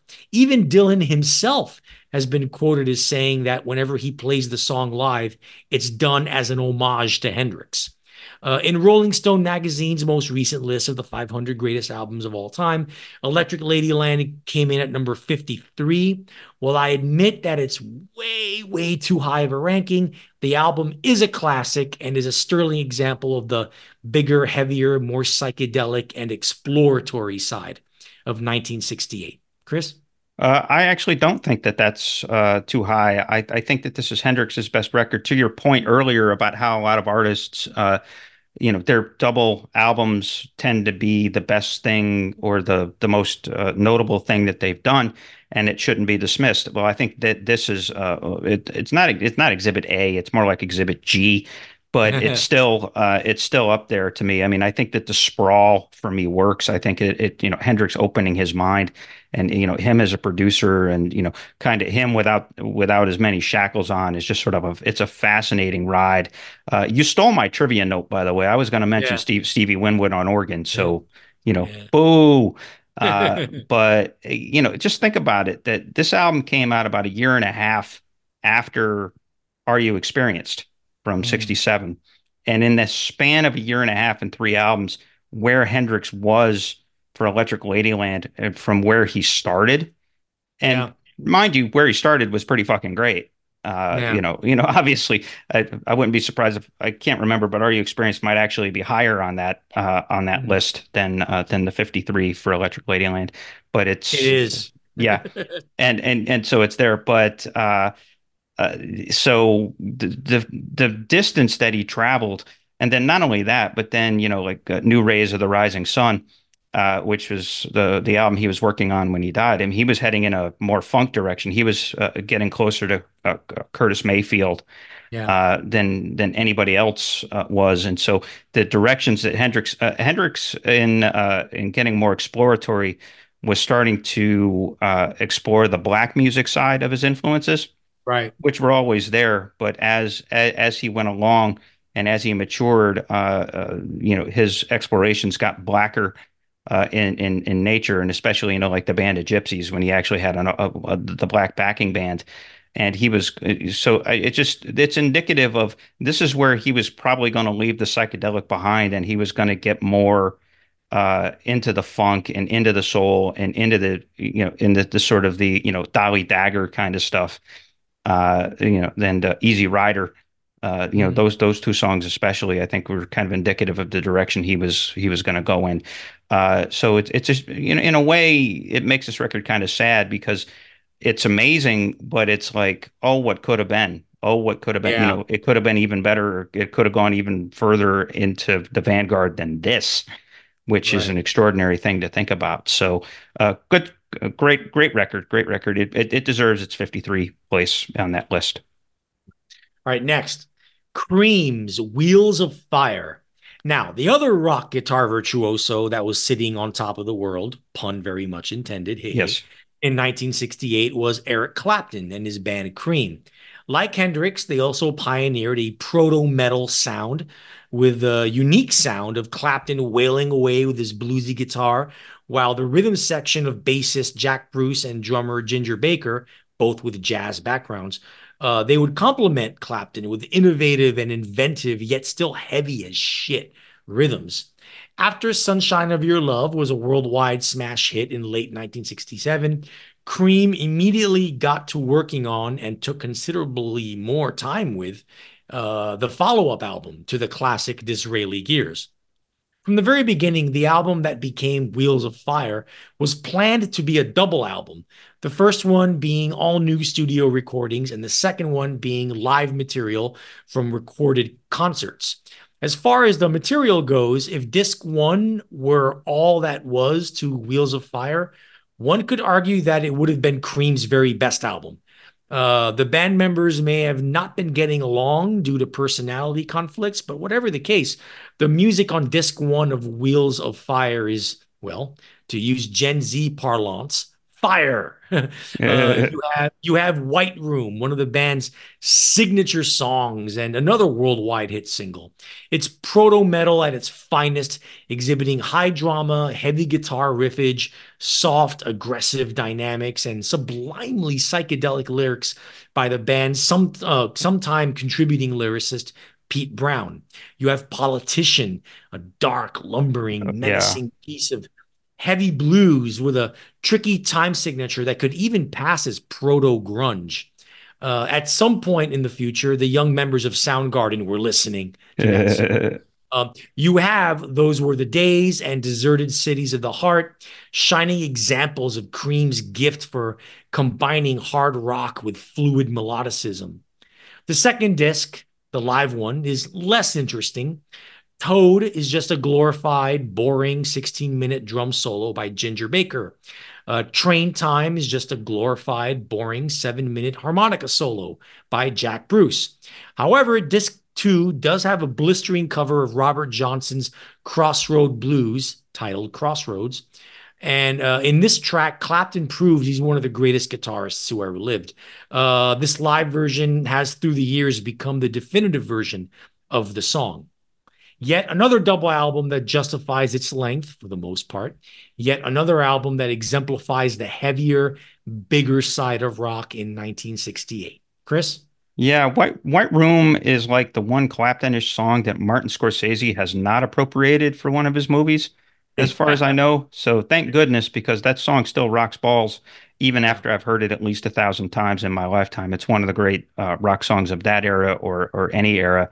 And like you said, it's just neat. It's like just weird lyrics. It's not Swallow Bar level weird, but it's pretty weird. Yeah. And I actually don't mind the live disc because the live disc is just like it's pure showing off.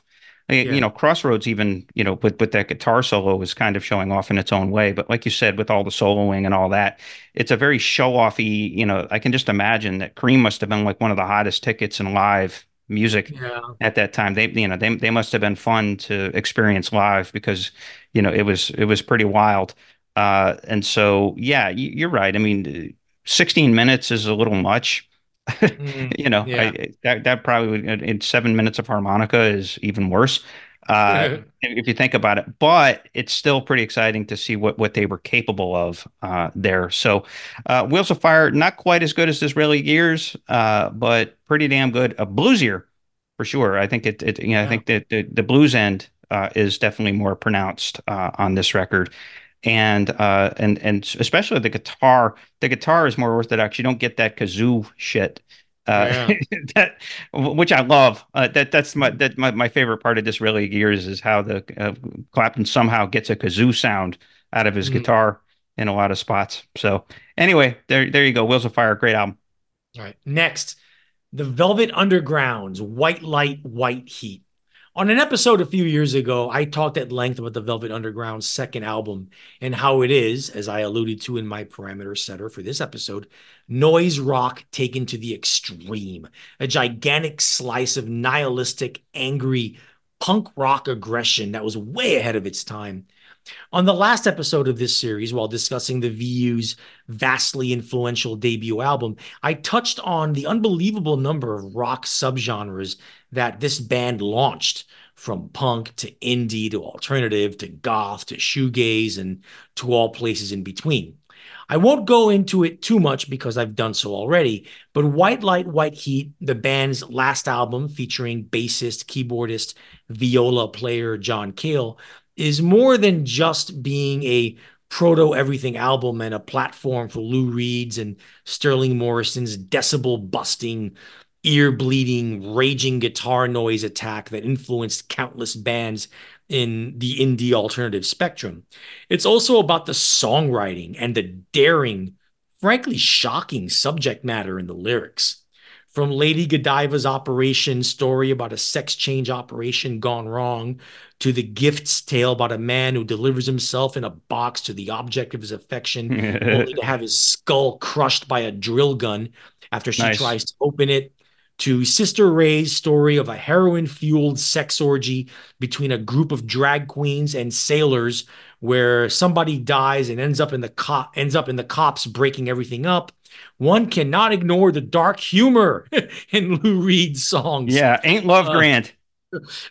there's also the lingering intelligence and keen eye for description and detail that puts the listener right there in the center of events. Quite possibly rock music's most literary minded songwriter. This album finds Lou Reed at his most lyrically demented and at his most musically explosive. It may not be objectively their best album, but it's probably my favorite. Chris? Ain't Love Grand. That's what you could say about the lyrics. Yeah, when I was 19, you actually, we go back 30 plus years now. You actually introduced me to this record, and my first reaction is, "What the fuck is this shit?"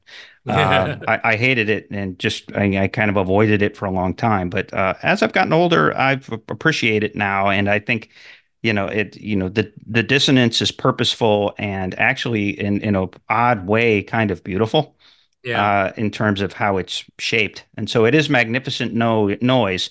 It certainly has grown on me over the years. And yeah, the title track is one of the strongest of the VU songs in their entire catalog. Uh, Yeah. I dig it. Yeah. All right. Next. Well, here we go. Frank Zappa. Frank Zappa's most experimental, far out there music came during the 1960s, and nowhere was it more on the edge than in 1968's We're Only in It for the Money. Along with the Velvet Underground, Zappa's band, the Mothers of Invention, were at the foremost of postmodern music in the rock and roll vernacular. That is, merging the avant-garde with popular music. Like the VU's John Cale, Zappa had the classically trained background to know what he was doing in regard to construction and deconstruction.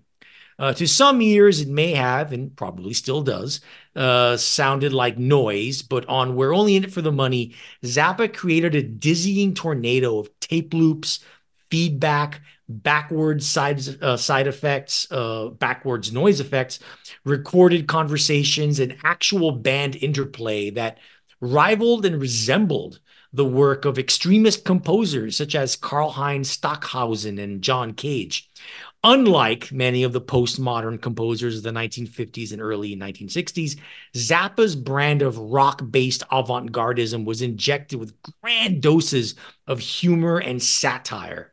The entire album is a fairly loose, conceptual, thematic album that spoofs the hippie counterculture Yeah. movement at the time, and pretty savagely, and at that, as evident by the album title. Then there's the album cover, a direct spoof of the Beatles' Sgt. Pepper's album cover. The first half of the album is where the majority of Zappa's bile lies. But in the second half of the record, Zappa starts to show a bit more of a soft heart, something he would show less of in ensuing years. Lyrically, he starts to show sympathy for the lost, wayward kids of the hippie era, putting the blame on a generation of parents too occupied with their shallow, vapid, selfish, consumerist lifestyle. You see this in tracks like Lonely Little Girl and What's the Ugliest Part of Your Body. Hmm. Unfortunately, on tracks like Harry, You're a Beast, he also tends to point that anger in a misogynist way toward women in Really? general. Yeah, Really? no, something that, along with the toilet humor he would indulge in from the mid 1970s onward, would go on to form an unfortunate black mark in the man's musical legacy. However, taken as a whole, what at the time was Frank Zappa's magnum opus with the Mothers of Invention, the first iteration of his career. It's dense, musically challenging, audience confronting, thought provoking. It is a masterpiece of conceptual pop art that has, for the most part, stood the test of time for its audacity and forward thinking approach to music composition. Chris? Yeah, deliciously snotty record. Yeah. Even the quote unquote tender stuff is still pretty snotty. Who Needs the Peace Corps? Simply one of the funniest songs ever recorded. I mean, just a wonderful goof on the San Francisco scene, and it even actually kind of goofs on the Dead as well, and kind of Yeah. points to it the incestuous music scene there. And so, really, really, really funny, brilliantly funny. And so, Zappa was capable of that. I mean, he's got these funny concept records that run throughout his catalog. This is the least crude of those, but Yeah. also might be the most incisive. Yeah. And so, his famous ones are Apostrophe, Chic Your Booty, and Joe's Garage. Right. Apostrophe's got, and Overnight Sensation actually is an accompanying of that's got some pretty incisive stuff and some pretty bright stuff too, in Right. addition to some like really, duty toilet, misogynist stuff as well. But this one, it's his least crude, and it's a sophisticated record. It's a sophisticated satire. Yeah. I would say is the best way to put it. And it's a fun listen. It's a short record too. It's really only like, I think it's like 32 minutes or something. It just It's it's about pushing 40. oh, okay, but it flies by. Yeah. It because it's like 19 songs. That's right. It's like 19 songs, 39 minutes. So it flies by. And again, just really, really funny and really, really bright, but deliciously, deliciously snotty as well. What is not snotty is the next album. Yep. It's the Grateful Dead's Anthem of the Sun. Speaking of the dead, we covered this album in detail in the first part of our two-part series from a couple of years ago, The Grateful Dead in the Studio, A Legacy. Needless to say, this is the absolute peak of the Dead's experimental tendencies, and those tendencies resulted in the most overtly psychedelic and really the most outright weirdest record in the band's entire studio Oh yeah. discography. Oh yeah. It's a part studio, part live album, but nowhere near similar to Cream's Wheels of Fire. On this record, each song is stitched together from recordings culled from sessions from 5 different studios and from 6 different live shows. It's truly a madcap, mad scientist approach to record making. And yes, only a band as off the rails on drugs as the Dead were at the time would attempt to do something like this. Here's the thing, though. It really works, and it feels like a cohesive, coherent record, or at least a cohesive performance. That is, of course, if you can get past the sloppy edits that mark the transition from studio track to live track, as you get with the opening track. That's it for the other one. A lot of the greatness of this album is due to Jerry Garcia's scorching guitar work and Oh the yeah. thundering complementary rhythms of dual drummers Bill Kreutzmann and Mickey Hart. But boy, was it a hell of a time getting there. The nominal Yep. producer of this record, David Hassinger, quit a third of the way through because of the band's constant drug use and even more constant determination to experiment. The last straw for him was reportedly when guitarist Bob Weir wanted to create the illusion of thick air by mixing recordings of silence taken in the desert and the city. Ooh. Yep. Uh, the band's touring sound man, Dan Healy, was brought in to co produce the rest of the album with the Dead themselves. This is the point in the album's creation when the band went on the road to properly road test the material, record the performances, and bring the tapes in and splice them in with their favorite parts together from the studio. And you get what you get here. Kreutzmann probably has the best explanation for the Dead's modus operandi in an excerpt from the book Deal in 2015. Quote, Phil and Jerry were the ones who figured out that we could exploit studio technology to demonstrate how these songs were mirrors of infinity, even when they adhered to their established arrangements. It's the old paradox of improvisational compositions. Jazz artists know all about the balance between freedom and structure, but a few rock bands were now catching on. Most rock bands, however, tended to head in an opposite direction, afraid of the uncertainty of improvisation. We decided that Anthem of the Sun was going to be our statement on the matter. End quote. He would further explain, quote, Jerry Garcia and Phil Lesh went into the studio with Dan Healy, and like mad scientists, they started splicing all the versions together, creating hybrids that contain the studio tracks and various live parts stitched together from different shows, all in the same song. One rendition would dissolve into another, and sometimes they were even stacked on top of each other. It was easily our most experimental record. It was groundbreaking in its time, and it remains a psychedelic listening experience to this day. End quote. And he was damn right about that. Chris? Yeah, yeah, for sure. My line about this record, and I've said it a couple of times in the history of this podcast. I mean, I covered this in our old Vault segment in one of our first episodes, is that it's like it's the equivalent of a shattered stained glass church window Yeah. where you have all these wonderful pieces and some of them are small and insignificant, but some of them, like, basically you have like the Jesus head with the sun coming through it in a couple of spots, like the end of the record with some of the the fifth track, which is just the sort of the spooky, where Garcia gets really spooky and Yeah. starts coming up with all kinds of like weird feedback noise, but it's gorgeous in Right. its own way. It's haunting and gorgeous, and you get some of that. You get some of the double drum solo bits, like the one on Alligator, between Right. Hart and Kreutzmann. And so you take all these pieces, and it's earwormy as hell, and you admire it, and it's a really adventuresome listen. Don't come for the songs. Yeah. There's pieces of songs like, it's all for the other one. I think it's called. It's Yeah. the Yeah. That's yeah, it for the other one. Yeah, that's it for the other one. That's about the first half of that is about the only thing that counts as a song on the record. Although Alligator, I suppose, is okay. That's got a Shel Silverstein lyric in it, by the way. Uh, and it's Pigpen and Shel Silverstein, probably the least likely duo of co-lyricists of all time. So again, just picture a pile of stained glass uh, church window pieces, and that's Anthem of the Sun. There you go. Yeah. And that brings us to our final whacked out album of 1968, The Pretty Things, SF Sorrow. Now, when The Pretty Things emerged in the so called British beat scene in 1964, they were considered the B team to the Rolling Stones A team, another Yeah, group of middle class white English boys who played African yeah. American blues and R&B. Even though one of their founders was an original member of the Stones. Right.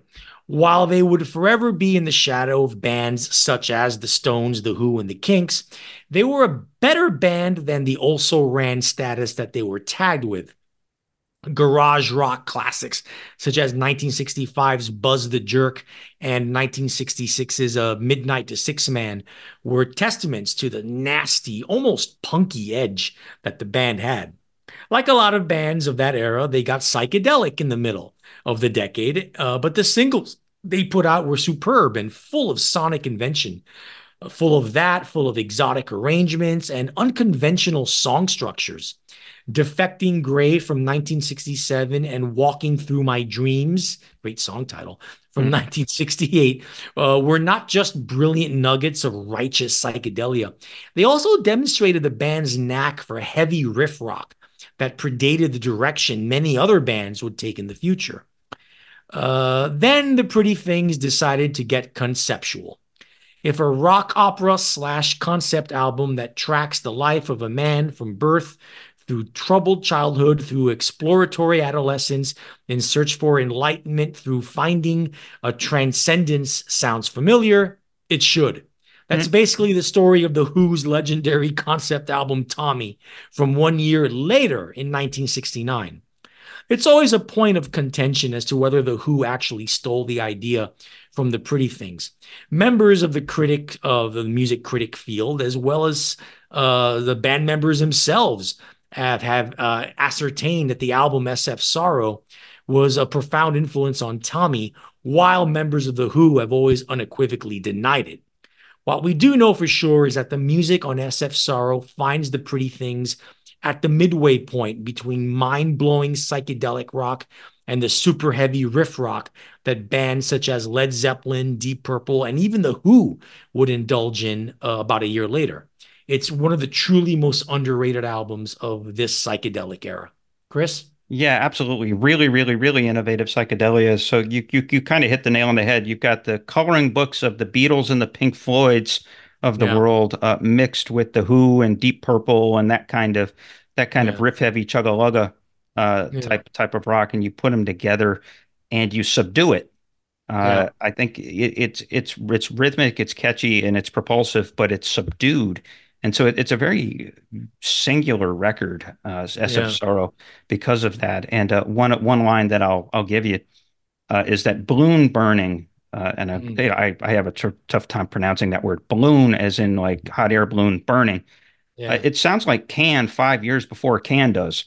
yeah, Yeah, it's got a little bit of motorique or kind of pre-motorique rhythm going on, and so they had chops. And like I said, one of their founding members was actually for about a month or right. 2 months was in the Rolling Stones when Richards and Jagger were first kicking around in art school with it. So these guys were good. They never broke. They were treated like stepchildren, and they actually, from what I've read, they had to make a living doing TV music and sort of Mm, jingles. It was jingles and TV soundtrack music.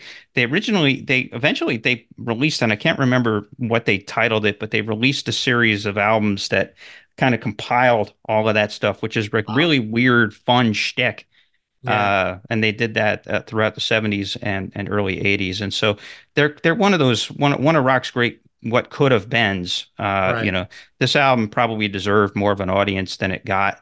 And, ironically, from what I've read, by the time it reached the shores of the US, it was after Tommy had hit. And so Yeah. now everybody's calling them Tommy ripoffs Right. as opposed to the other way around. I don't know. I mean, obviously, the Tommy is a much better record. Nobody in their right mind is going to say SF Sorrow is better than Tommy. Yeah. Uh, but yeah, you're right. The coincidences as far as the as far as the Messiah, the modern day Messiah trope, Yeah. Yeah. is pretty hard to ignore. So, yeah, good record. Just just a weird mix of things, but innovative and cool. And no sorrow in SF Sorrow, and no SF, by the way, does not stand for San Francisco. All right, we're And done with so 1968. and so on a closing note, Arturo, how would you encapsulate the themes, tie it all together, the themes of what we just went through with all these wonderful albums? Very simple dichotomy, the dichotomy of bigness versus going back to the roots. We talked about the Kinks, Birds, and the band, and them going back to simplicity. We have all these other, the opposite, big, heavier, more psychedelic of the albums we just mentioned, and then all of that in the same record with the Beatles' White Album. Yeah, exactly. And I think all of it, including the White Album, it really is a response to 66 and 67, where you Yeah. had the psychedelic explosion and sort of the more experimental and things just blowing up. Like again in Technicolor, well, what's next? And so Right. either you dial it up even further or try to figure out what the next step is, or you tone it down. Right. And so I think that's where you get that divergence, is because everybody's trying to, I think that by that point there's a little bit of flower power fatigue that's Yeah. going on, obviously with Frank Zappa, sort of capturing that beautifully with his satire. Mm. And we're only in it for the money, but it's just everybody's trying to figure out, okay, where do we go from here and how should we proceed? And so that's where you get this divergence, and it's fascinating. I think Right. 68 is a fascinating year, and I think it's because of the context that 66 and 67 provide, Sure. for Yeah. sure. So, and with that, folks, like we always do at the end of these episodes, please, please, please go and join our curmudgeonly community on Facebook. Facebook's got its pluses and minuses, but community is one of those pluses, and our community is as alive and well. We've had some participation up there. Arturo, what's coming next? Oh six. 2006. Yep, oh six is. Studio albums in 2006 coming Yes. soon. So that's a studio album. So we've been doing that for almost a year now, maybe even over a year, with these lists. So we're getting there, and find us there at facebook.com/group/curmudgeon rock. If you have anything to say about 1968 or anything else, if you still have lingering feelings about our last episode on hip hop, hit us up at curmudgeonrock@gmail.com. And as a new service, we are now compiling the Spotify playlists that we promise and often put together, and we're publishing them along with the episodes. So wherever you are accessing this podcast, be sure to check out the description and find the link to find us on Spotify. We're actually going to put the entire White Album in that playlist, so we're going to do you a service there.